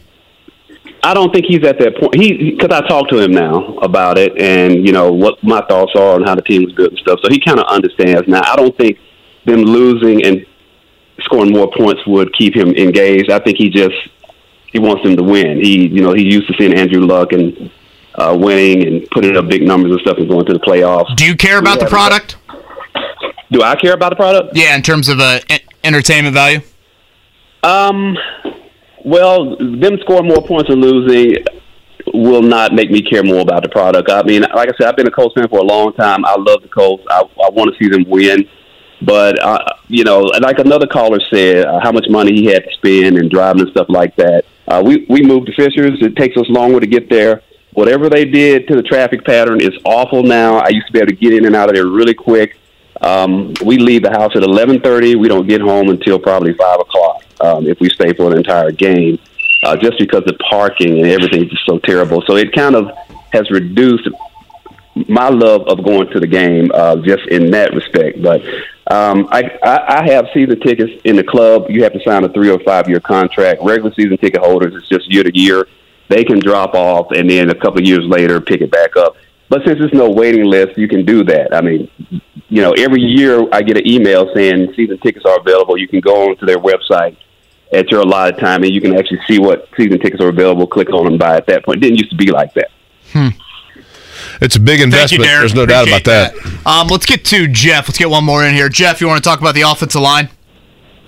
Yeah, here's my take on this. I got to take in a quick question if you have time. Here's my take. So I think that the whole issue, the whole problem is the offensive line. And I think that the problem with the offensive line has Ballard written all over it. I thought that Ballard should have been let go last year.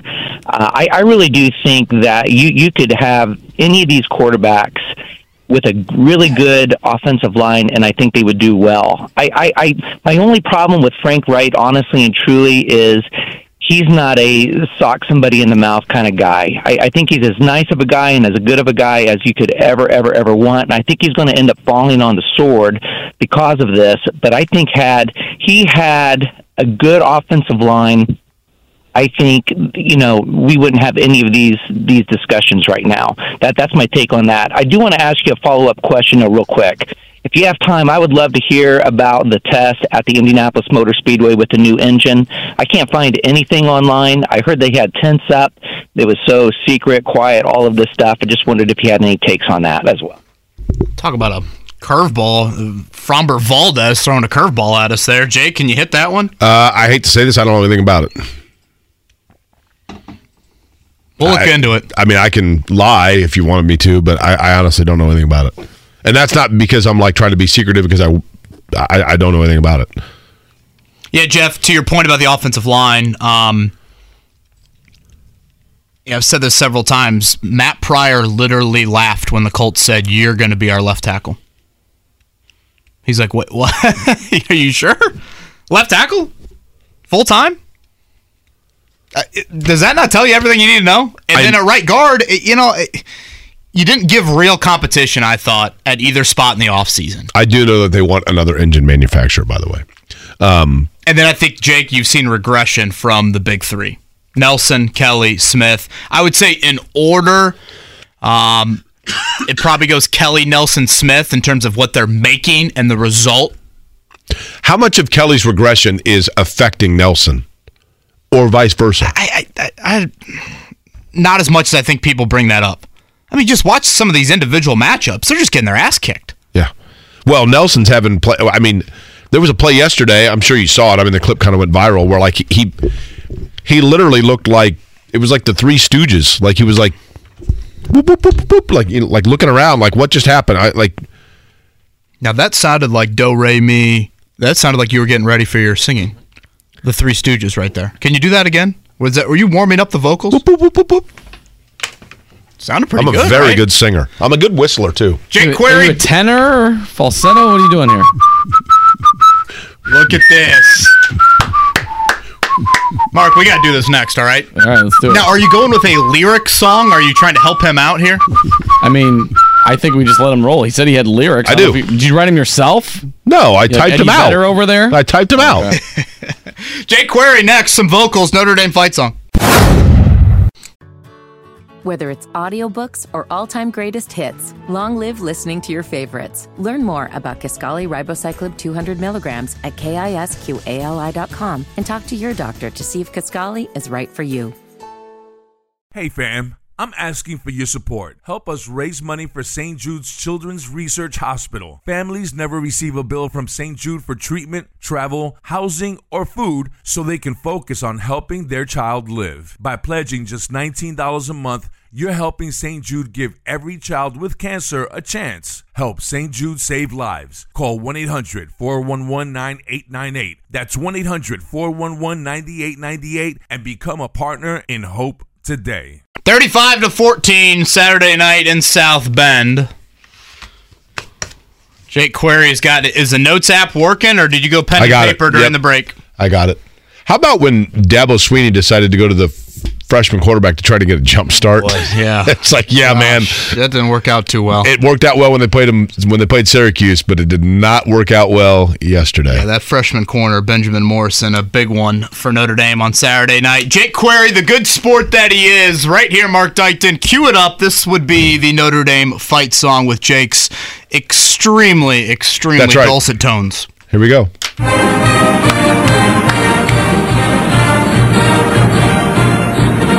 Do it. Hail, hail to old Notre Dame, without a title since '88. Haven't won one in Kevin's life. Lay down a beat down, no need for strife. Jake had said that Clemson, no, they did not. Jake had said that Clemson would lose, didn't expect that kind of cruise. Likely spared me December pain, not like when Clemson won in the rain. Irish O-line laid down the wood. Clemson's not great, but still pretty good. Nice game, 35-14, Notre Dame. The block punt right then, I knew it was over. So there you go. That's pathetic. Well. In my opinion, that's... Thank you. 89, they did not win the national title, buddy. Right? January 89. Well, okay, the 88 season. Boo. That dawned on me, though. They've not won one in your lifetime? No, of course not. That is amazing, quite frankly. Listen, Are you going spin cycle here to try and take it off the Saturday night to go back to the history of No, I do think, to be honest with you, kidding aside, I do think that the Clemson run is I don't think it's over for Alabama. I do think it's over for Clemson, partially because, Dabo Swinney's been so opposed to or outspoken against like the transfer portal and the name, image, likeness. Look, that's the reality of college football today. And in that game, I don't know why this is, but Notre Dame was ready to play. And Clemson was not. When they were leaving the field at the half, Clemson was like walking off the field. And Notre Dame looked like they just won the national title and they were ready for more. And coming out in the second half to start it, I'm like, if they don't get jump-started here on their offense, they're in trouble. And, that was a pathetic performance by Clemson, but you can't – that wasn't about Clemson's pathetic performance. That was about Notre Dame looking – Notre Dame looked really, really good, and their offensive line absolutely dominated that game. And the way they ran the ball – You just knew once Clemson was down 14, it was over because they couldn't stop Notre Dame from chewing clock. It was a great performance from Notre Dame, no doubt about it. Mark, they took on the demeanor of their coach. Mark, will you rank these embarrassing performances from the weekend? Clemson in general, Colts offense, or Jake right there? I mean, I think Jake is getting third just by default. The Colts offense was really bad. That was number 1. Clemson number 2.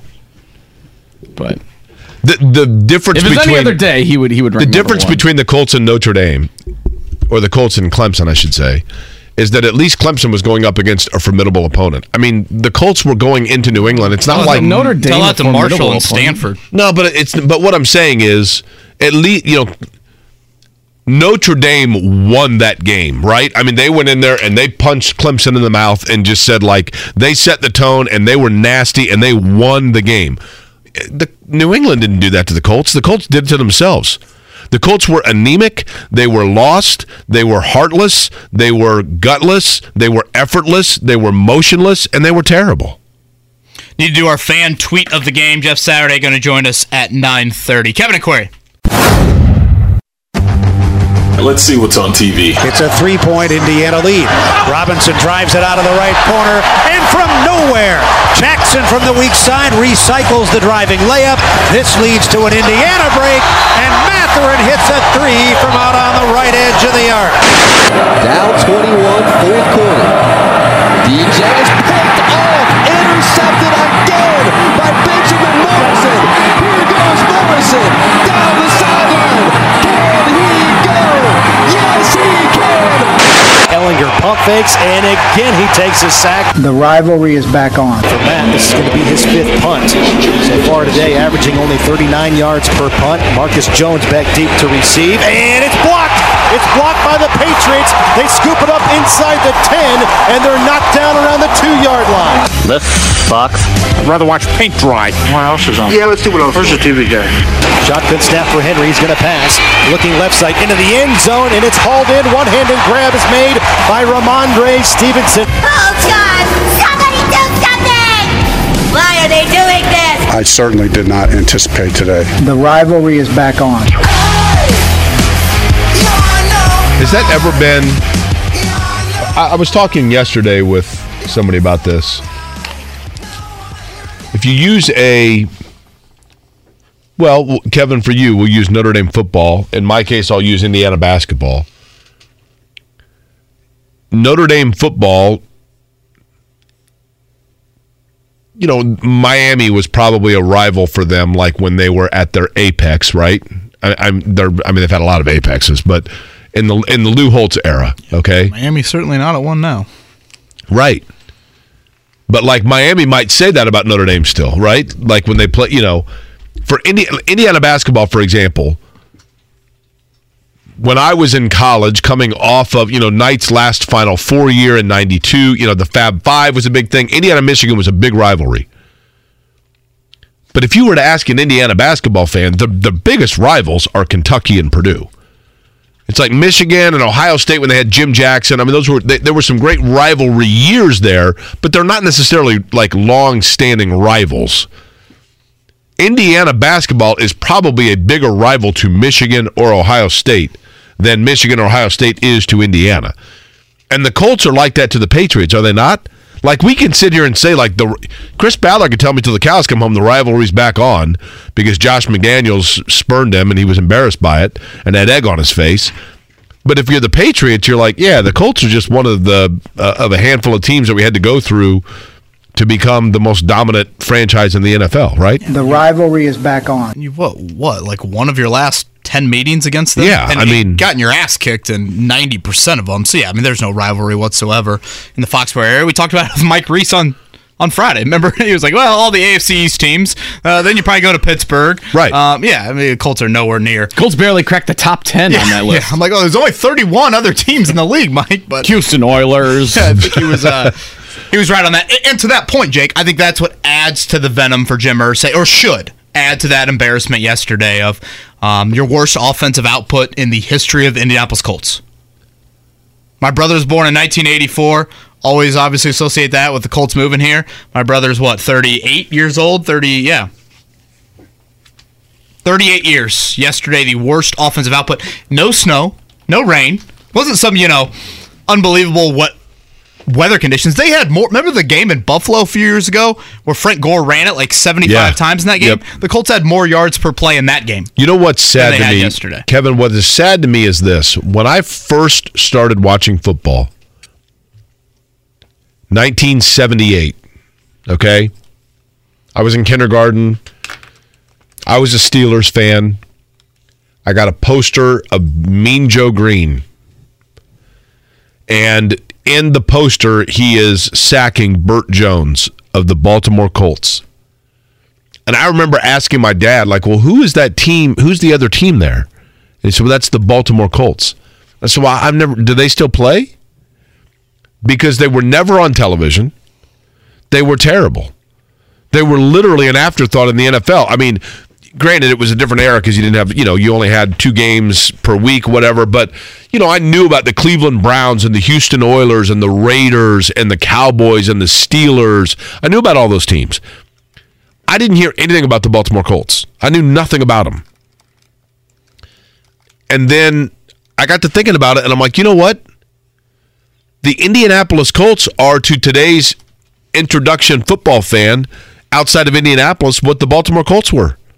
If you're a kid, you're a 6-year-old kid that's finally starting to watch football for the first time that lives in Birmingham, Alabama, or Austin, Texas. Well, Austin you probably see because of Ellinger, but do you even know about the Colts? If you were watching Red Zone exclusively yesterday, you saw the Colts maybe twice. And that leads to, by the way, one of my favorite tweets from yesterday. Oh. Look at you. Look at you with the little transition. How about that? Under the weather, Jordan flu game here. Fan tweet of the day. Sorry, Mark. Do we have a sounder, or are we just going right into it? Okay, so per usual, Mark Dykton sends out a tweet just after the final gun and says, in 5 words or less, describe the Colts' performance.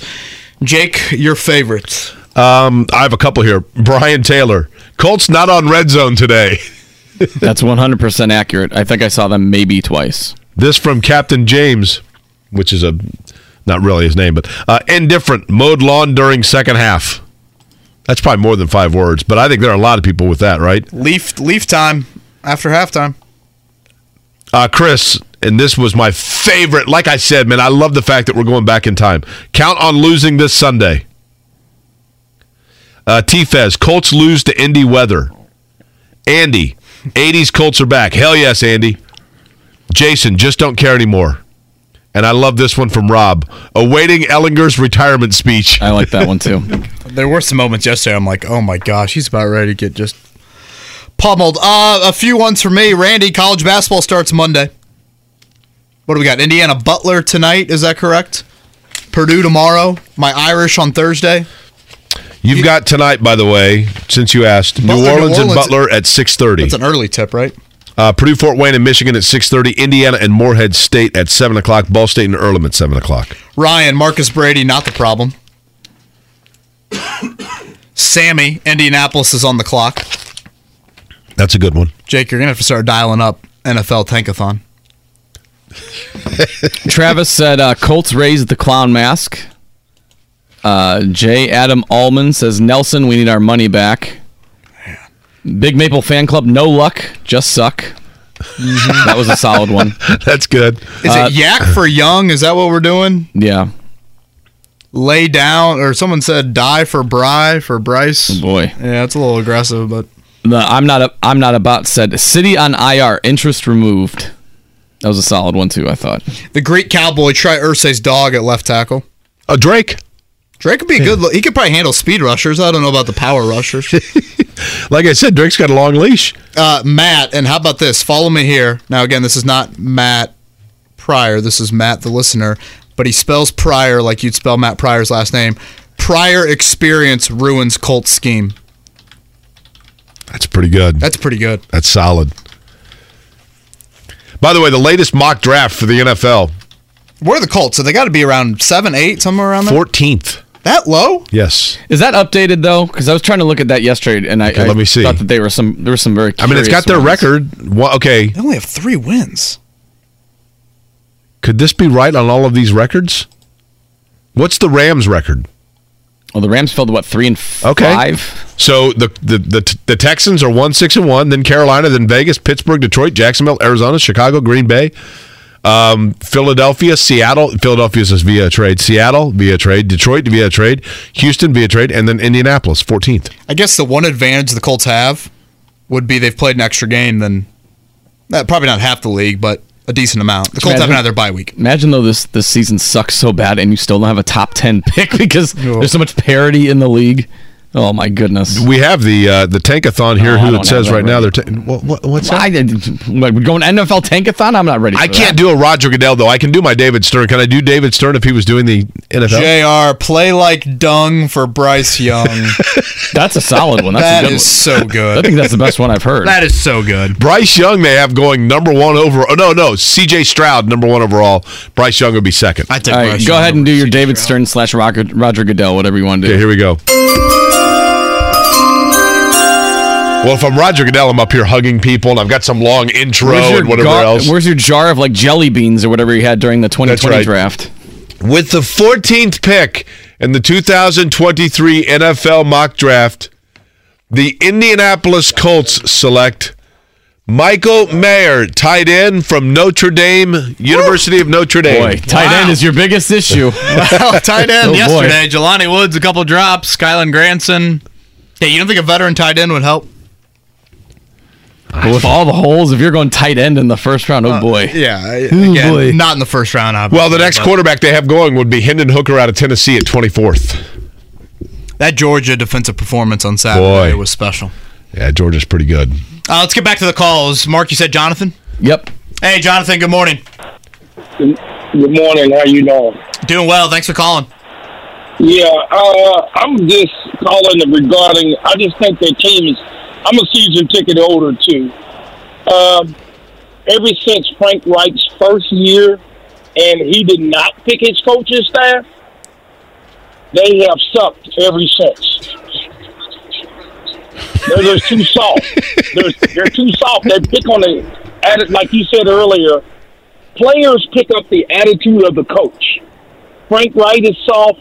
The whole team is soft. They don't want to play.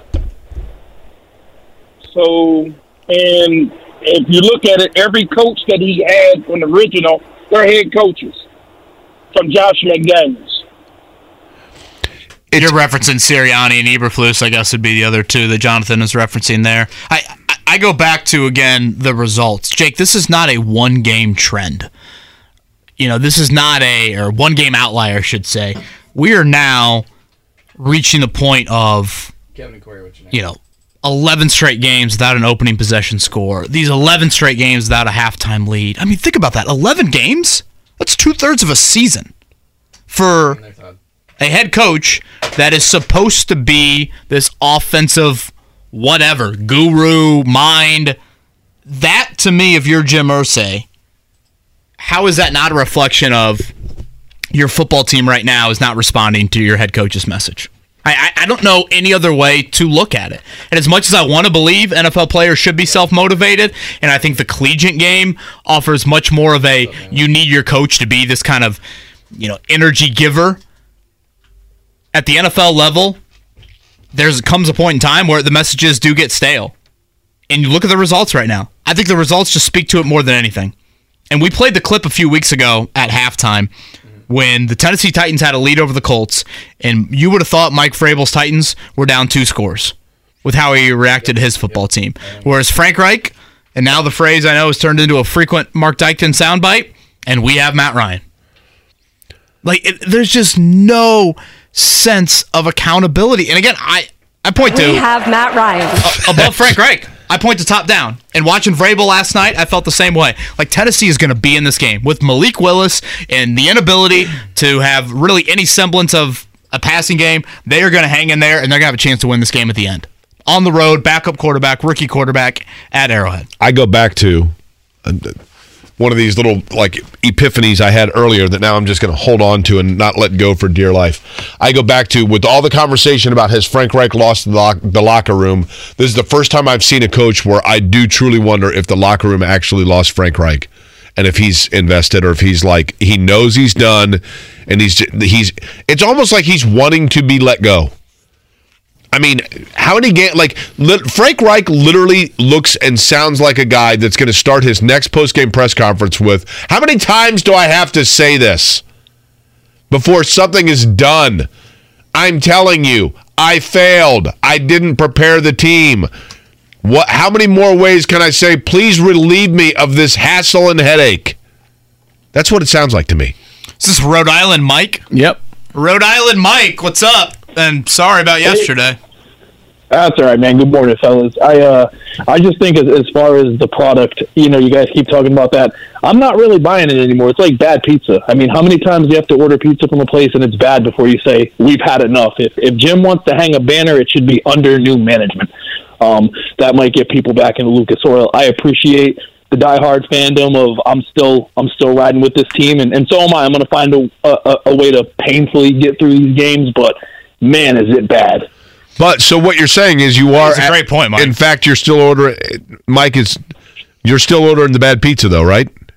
I mean, even bad pizza's kind of good. We do love our Colts. For punishment. I think that's really well said.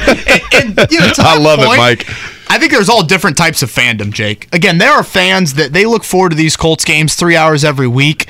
That's the thing they look forward to. Win, lose, draw. I get it. Win by 30, lose by 30. And then there's also fans that are like, hey, let's lose out. Wait, 13th pick right now? For Michael Mayer from Notre Dame? I don't want that. We need to lose out. You're playing the Raiders this weekend. The Raiders are 2-6. You got to get above them in the standings. You're going to play the Texans the last game of the year. You got to get above them. Take Travis. In the standings. So I think that they're all, and that's the beauty of fans. They're all different types of fans. Say Travis, Mark? Yeah, Travis. Travis, what's up? Hey guys, how's it going? Good, man. How are you? Doing good. Yes, just that fight song that was pretty good. But that was pathetic. That was Don't awesome. give him any Thank you, credit, Travis. That Thank was you, Travis. pitiful. Thank you. You look like Matt Pryor. We appreciate your sense of humor, Travis. Thank you. Yes, so I was listening, I think a week ago, about Sam Ehlinger either has to be like the next Tom Brady or he has to be like terrible. So what do you guys think about like his performance? Like it's like a job interview, kind of like he needs to either be good or be bad. The problem is, Travis, it's nothing you see from Ehlinger means quarterback should be off the board. Nothing. I agree with that. At the same time, if they want to get an assessment of him, they got to give him some protection. Yeah, but I thought even yesterday when he had moments, he didn't deliver.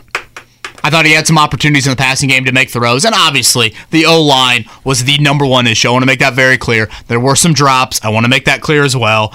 But, Jake, as I said earlier, the quarterback position, at some point in a game, you've got to lift those around you, and you're going to have moments. And Sam did have some chances yesterday. I didn't think he threw with anticipation very well. A couple of moments where he had Pittman and Pierce, just kind of on simple like comeback routes, and you've got to anticipate them being open, deliver that ball a little bit earlier. I thought he waited till they were actually open, and if you do that, you're going to allow a good defense like the Patriots to make plays on the ball. So Sam Ehlinger, I thought was pretty good in the first game. I thought he was about as expected to be against Belichick in that first road start. How about the Josh McDaniels Frank Reich Bowl that's pointed out to me? This has become a big-time sexy matchup now, hasn't it? Mm-hmm. Yeah, is this where Chris Bowers like, well, I didn't really want to hire either of them. Yeah, that's kind of awkward. Man. Colts Raiders are one of three like late game games. Yeah, 4 or 5, so right? You'll get some Colts action on Red Zone, even if you don't want it this weekend. Saw the Raiders favored by 5, I think it is, early on. The Raiders blew another 17-point lead yesterday. That's your Super Bowl team, right? Correct. Raiders and Cowboys, my Super Bowl pick. Should be fun watching Devontae Adams go against the Colts defense. That should be fun to watch. Mark, you look angry. That's just, I mean, you think Max Crosby will enjoy watching film of the Colts O-line this week? I think so, sure. Chandler Jones, maybe? Mm-hmm. Good Lord, man. Darren Waller might actually show up. At this point, here's the thing. The biggest challenge for a defensive front right now facing the Colts is figuring out which area of weakness you want to exploit in your game plan. You know what I mean? You're like, I don't know which route we want to go first. Who wants a sack? Who wants to raise your hand? Okay, you go get one now, and then he's up next. I know I've made this point a few times today, but like, you're entering Sunday's matchup, and New England has the leading sacker in the NFL, Matthew Judon. And we know what Belichick wants to do. Belichick, we've known it for decades. Like any great coach, what is the biggest weakness of my opponent? How do I expose it? Pretty clear Matt Pryor's been the biggest weakness for the Colts. And what does Belichick do? He stunts Matthew Judon right at Matt Pryor on every single third down there early in the game. And the result, Sam Ehlinger on his ass. Like, is that not just like coaching 101? Belichick, chess, Reich, checkers? Hell, I don't even know if I call it chess. Like, was it some absurd thing that Belichick did, or is it just pretty elementary? Like, hey, you know what? I should probably get my top sacker to rush at that right guard who has played 3 different spots this year. Frank Reich is playing chess. The problem is he's allowing, like, Judon, for example, to be the queen. You just go wherever you want. No, right? the problem is he's playing with all pawns. He doesn't have a queen, he doesn't have a king, he doesn't have a rook. So all these pawns making one move at a time. They're all playing like rooks. What are you talking about? Yeah, Bernard Ryman. Yeah. The rivalry is back on. Yeah, okay. Hell yeah, it is. Okay. 06, right? Is that the last win? Keep telling yourself that. I think leading into last year's win here, you had lost 8 straight by an average of 18 points per game to New England. I'd like to know the last number one song. What was the number one song the last time the Colts won in New England? Oh, boy, that's a good question. I'll look it up right now. Something Britney Spears related? Probably. Like maybe One More Time, probably 1998 or something. Well, it was 2006, right? 2006, yeah. I don't know. Katy Perry? I can tell you right now. It was Moneymaker by Ludacris. There you go. Shake Your Moneymaker? I guess. It was so long ago. Jeff Saturday at 8 minutes, morning check down. The Morning Checkdown, brought to you by Ball State Basketball. Get your tickets at ballstatesports.com on 93.5 and 107.5 The Fan. Yesterday in the NFL, it was... We'll get to the Colts in a second. Chargers over the Falcons yesterday. Miami, the Bengals, the Lions, the Jags. How about the Jets, by the way? We haven't talked about the Jets at all upsetting Buffalo 2017. Is that even an upset? New England's... Or yeah, New York? That's an upset. Yeah, New York's got a defense, though, man. Yeah, it was a 10-point spread. New York's got a defense. Vikings over the Commanders 2017. Seattle, the surprise, also in the league, 6-3 now after beating Arizona. Tampa over the Rams 16-13. The Chiefs over the Titans 2017. Tonight, Monday Night Football, it's Baltimore and the Saints. I don't know. Probably no one in this market wants to hear it. How about Brady late game? You saw what he came out and said. Opened up his press conference. Man, that was awesome. Effing awesome, right? Yeah, he did say effing awesome, yeah. But yeah, Bucks beat the Rams there. Great one last night, Sunday Night Football. Chiefs over the Titans in overtime. Tonight, it'll be the Ravens and Saints from New Orleans. We just said that. I'm not the only one that does this. Thank you. Did you hear the swish? Thank you. I'm not the only one that's ever done it. I was adding a few more games to the No, you weren't. You were repeating. Brady? Yeah, we talked about that. It's okay. Go take a walk. Get your life in order. Am I losing it? Get your life in order, he said. Mark Dyke didn't fire it. Whoa, sorry, my Bears didn't choke it away yesterday. Oh, yeah. Oh, wow. You know what? Guess what? We're at least like boosting the draft stock, and Justin Fields looks legit. Get your life in order. Get your life together. That was humbling. Get one win against Clemson. You're spouting off replays. Kevin's even wearing Notre Dame socks, by the way. Pacers I tonight, wearing underwear too. 7:45 against the Pelicans. 4-5 on the air. Really nice win. You catching that Heat action on Friday night? I did. What did they say at the beginning of the year? We're going to have some games that they win that you're going to get super excited about, and then probably other games where you're wondering what the heck's going on. But that was a big one. I think a topic we can get into later in the week. Buddy Hield. Is this a guy that you would think about maybe keeping around considering what he's doing, or do you look at it and say, hey, his trade value is going to be through the roof, you got to move him? But the Pacers 4-5 on the year tonight. No Chris Duarte, he's out multiple weeks due to his ankle sprain. It'll be Zion Williamson and the Pelicans inside of Gainbridge Field. Hey Jake, did you catch any of that Heat action?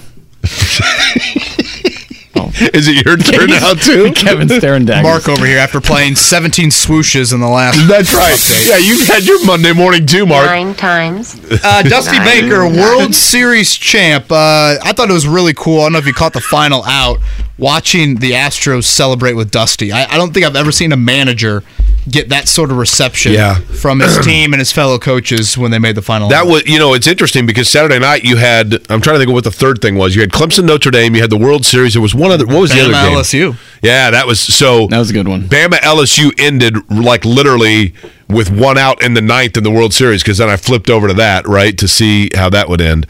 And how about LSU, by the way? Has Brian Kelly, did you see Brian Kelly afterwards said, I'm just so happy that I'm able to restore the tradition of LSU. And I'm like, dude, they just won the title 2 years ago. And they've won a national title with each of the previous coaches. Yeah. Les Miles. Yeah, you're right. Had Orgeron. I'm like, you're acting like you're talking about Notre Dame here. Do you forget you're talking about LSU? But no, the credit to LSU for that win and for going for it on the 2-point. Telling you, that campus, man. They should be able to recruit down there. That campus is awesome. So who gets in the playoff? Ohio State. So Ohio State, Michigan, one of those, right? Yep. Georgia. Tennessee just needs to hold serve and they'll get in? I believe so. So you've got 3 right there. And then TCU or a Pac-12 school? Yeah, I mean, and I'm not saying this to be a homer at all. Only if chaos, it's going to be a one-loss team, right? So then it comes down to who has the least egregious one loss. The fashion in which Clemson got blown off the field probably does rule them out. But I think Notre Dame's respected. I mean, Notre Dame's ranked 20th. But I would think if TCU holds serve, they're in, right? Yeah, undefeated right now. They got Texas, I think, coming up this Saturday. All right, Jeff Saturday next. Whether it's audiobooks or all-time greatest hits, long live listening to your favorites. Learn more about Kisqali Ribociclib 200 milligrams at KISQALI.com and talk to your doctor to see if Kisqali is right for you. Hey fam, I'm asking for your support. Help us raise money for St. Jude's Children's Research Hospital. Families never receive a bill from St. Jude for treatment, travel, housing, or food, so they can focus on helping their child live. By pledging just $19 a month, you're helping St. Jude give every child with cancer a chance. Help St. Jude save lives. Call 1-800-411-9898. That's 1-800-411-9898 and become a partner in hope today.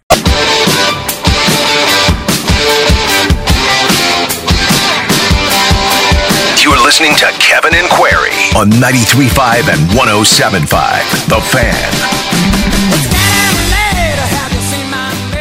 Watching that game yesterday, I had to think about our next guest and his thoughts. 9 sacks given up by the Colts at this point of the season. That is now 35 sacks allowed. 8 games to go, and already the most sacks allowed in the Frank Reich era. The Colts offensive line right now, some major issues. Jeff Saturday is with us right now. Jeff, just overall, when you saw the pass protection breakdowns, certainly Sam Ehlinger probably at fault for some of them, but just in general, the play of the O-line, what were your thoughts yesterday? Yeah, it's not good enough, right? I mean, like you have these expectations of this line. They had shown some improvement, but man, just a kind of a brutal game. For lack of a better term. I mean, it just started off, the very first one, and the Patriots kind of kept getting home, doing the same stuff, running a bunch of games and stunts, and just getting in. It's very typical. I mean, they weren't rushing, blitzing a lot of guys. A lot of it was the front 4, front 3, pushing the pocket. And when you have a young quarterback like that, if you make him hesitate, that's always been the Patriots' kind of MO, right? Is that you make him move off his spot, even if you're not sacking him. If you make him move, he's going to make mistakes, and then they just so happen not only did they move him off the spot, they hit him a whole bunch and got him, and so they got to be disappointed, man. It's not good enough, and the expectations of what this offensive line is supposed to be, it just hasn't materialized. What do you pin that on, Jeff, in terms of the line itself? Is there one piece that is not? Is there one piston not firing, and that's shutting down the whole engine? Or, what do you? I don't know. I mean, you would know better than I. When you look at the line, you look at it and say the problem is right where. Yeah, well, I mean, you have two issues at hand, right? You have the left tackle spot where you're kind of trying to find a guy and they've gone through Pryor. They've used Kelly and Raymond. So like they've kind of gone through so you're going to take growing pains. If you're going to play a young player, it's going to be an area that you're going to have to be concerned with. And then the right guard spot where they moved Pryor over, they end up benching him, and I think Fries or one of those guys came in. But when you have two on opposite sides of the line, there's just no good way of protecting, And so if they're catching your edge or they're getting pressure on the right side, there's a term, and when I was playing, we called it turnstile. I've heard people say it's the donkey or whatever. It's everybody tries to line up on that guy and, go put their best pass rush moves on that guy. The problem when you got two of them right now is where do you send protection? Where do you send help? And right now, those guys are getting brought up. I'm surprised that they don't do a little more, max protection. But in all honesty, some of those it was heavy protection, and they still gave up protection problems. So, man, I wish I had better answers, but your players got to play. They got to play better, and that's that's on everybody, and it's a frustrating spot to be in when you thought you kind of had the line put together for a heck of a run. Colts great. Jeff Saturday with us. He's recapping every Colts game this season. Jeff, I want to stay on this for just a second. When you bring up, passing games and handling stunts, you mind taking us kind of inside of the mind of an offensive lineman and how that operation goes? I mean, I'm watching Braden Smith and Matt Pryor, and basically Matthew Judon is lined up opposite Braden Smith, the right tackle, at the start of the snap, and he just has a slight delay. Next thing you know, he's going inside, and Matt Pryor thinks that he's blocking the guy that all of a sudden is in front of Braden Smith, and next thing you know, Matthew Judon, the leading sacker in the NFL, is right in front of Sam Ehlinger. How does that communication work Monday through Saturday, pre-snap, and then in the game? No, that's a great question. And so as you go through, I can tell you this because not only do I break them down all the time, but I played against them forever. That is the Patriots. That's their style of rush, right? Since Belichick has been there, it's all what we call rubs, bumps, hip checks. So what they're trying to do is it's a TE stunt. So the tackle, the guy who's sitting over Pryor, is going to go towards. He's going to go towards Braden Smith, and then Judon is going to step towards Braden, hesitate, and then as that tackle hip checks Braden, he's either going to try to ricochet or he's going to try to grab or pull Pryor and ricochet at the same time to take 2 for 1 as Judon comes in and like you said, comes free into the face of the quarterback. But from an offensive perspective, you have to jump set that guy. The 3 technique that's on the guard, extremely physical. The tackle has to sit down with his hand, be expecting a stunt, because those are secondary moves, right? You have to be able to see it with your eyes, and then as Braden comes down, Pryor has to slide off quickly or spin off if he's getting grabbed and stay in front of Judon. And it's not always going to be perfect. It looks ugly.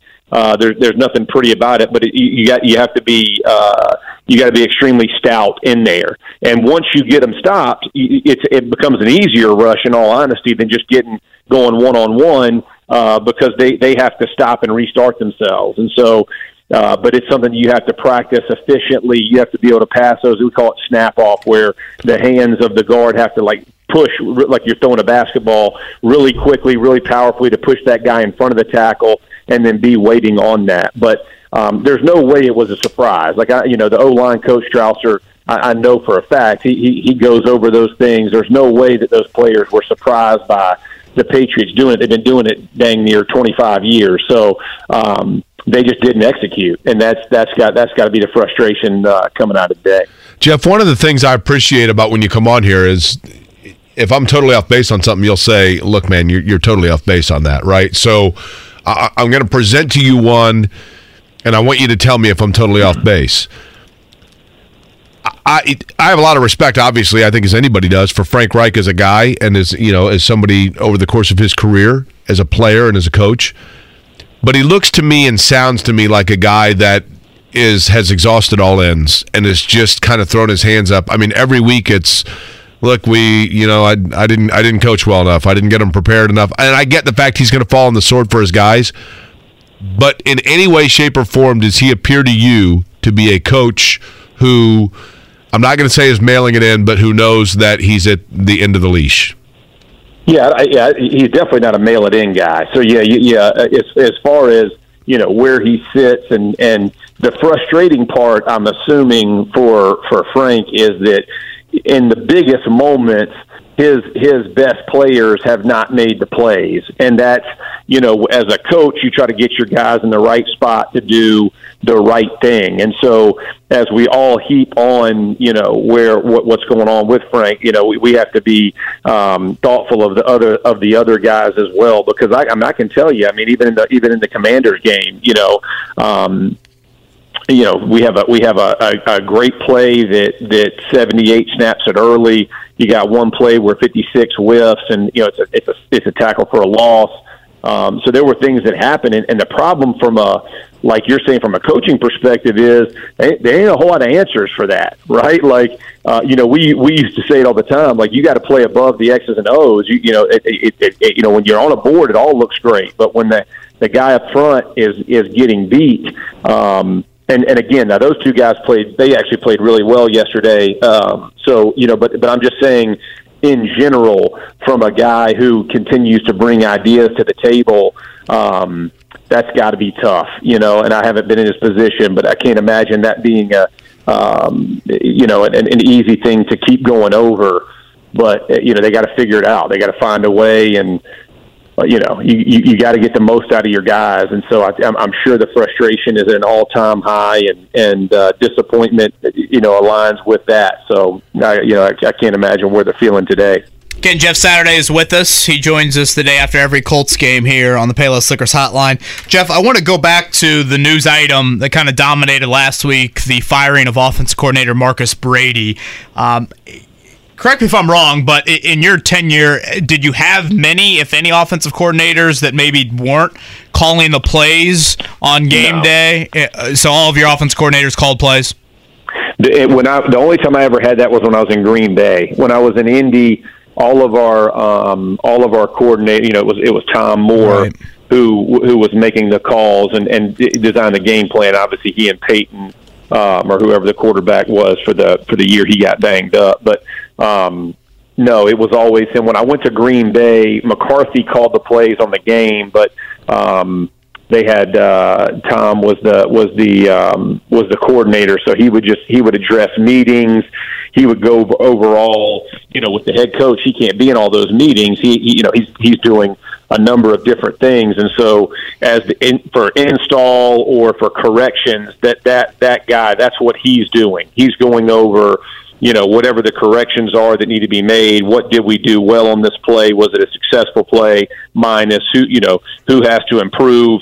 So he's doing those things, going over it. And so that is his role. And so I'm assuming that was, I had been to, I don't know how many practices with the Colts, but, during practice, it's Brady who's kind of doing, or it was, Marcus and Frank kind of together. And then on Sunday, I'm assuming they were in that same communication, but Frank's the guy ultimately calling it. So I was shocked. I mean, I said that last week. I was shocked that they let him go. Don't know the reason, haven't asked Frank, like, what was the thought process on it. But yeah, that was a shocking move for me as well, just from the way the whole season has went through. And they may have addressed it in the Indy media. I just, I hadn't seen it or followed up on it. Jeff, how mental is offensive line play? In other words, there's certain, you know what I mean? Like when you get beat on a play, how hard is it? And are we witnessing that with a Quentin Nelson? Yeah. Is it in his head? Yeah. Yeah. So I'll tell you, man, this is, we talk about this all the time because of who I get to work with, whether it be Ryan Clark or, other DBs, other defensive players that we all talk. So offensive line and defensive back are really the only two positions where you have to be at your best moving backwards, right? So like everything has to time up. You know, look, I love running the football, but the truth is that you have to throw it in today's game. And so when you're going backwards and having to stop another man who's as large as you but faster than you, getting to that guy that they think is as precious as diamonds or gold, you know, the pressure is on. And so you have to have a very short memory, no different than a corner. You know, like we say it all the time, we can block 70 of 72 plays perfectly. You give up 2 sacks, bro, and you're a bum, right? Like you need to be fired, and it's, you know, all is lost. And so it is a definite mental position. You have to be reminded of all the things and the techniques that you have to use repeatedly, because what happens is everything begins to speed up. The pace of the game changes, and all of a sudden your timing is off. Your punch and your feet are different. So you might be leaning, or you might be hedging it so they can see it. So now they swipe or they stab your chest with their long arm. Like all those things are happening. And so when you come to the sideline, that's where the staff gets down and goes, hey man, you know, here's what you're seeing. You know, your feet are out of rhythm, or your hands are out of rhythm, and here's what we have to have. But when you can't get yourself out of there, I have seen some of the best in the world just get minimized. And it is 100%, Jake, like thought process. Like I got to reset myself. I got to let this last one go.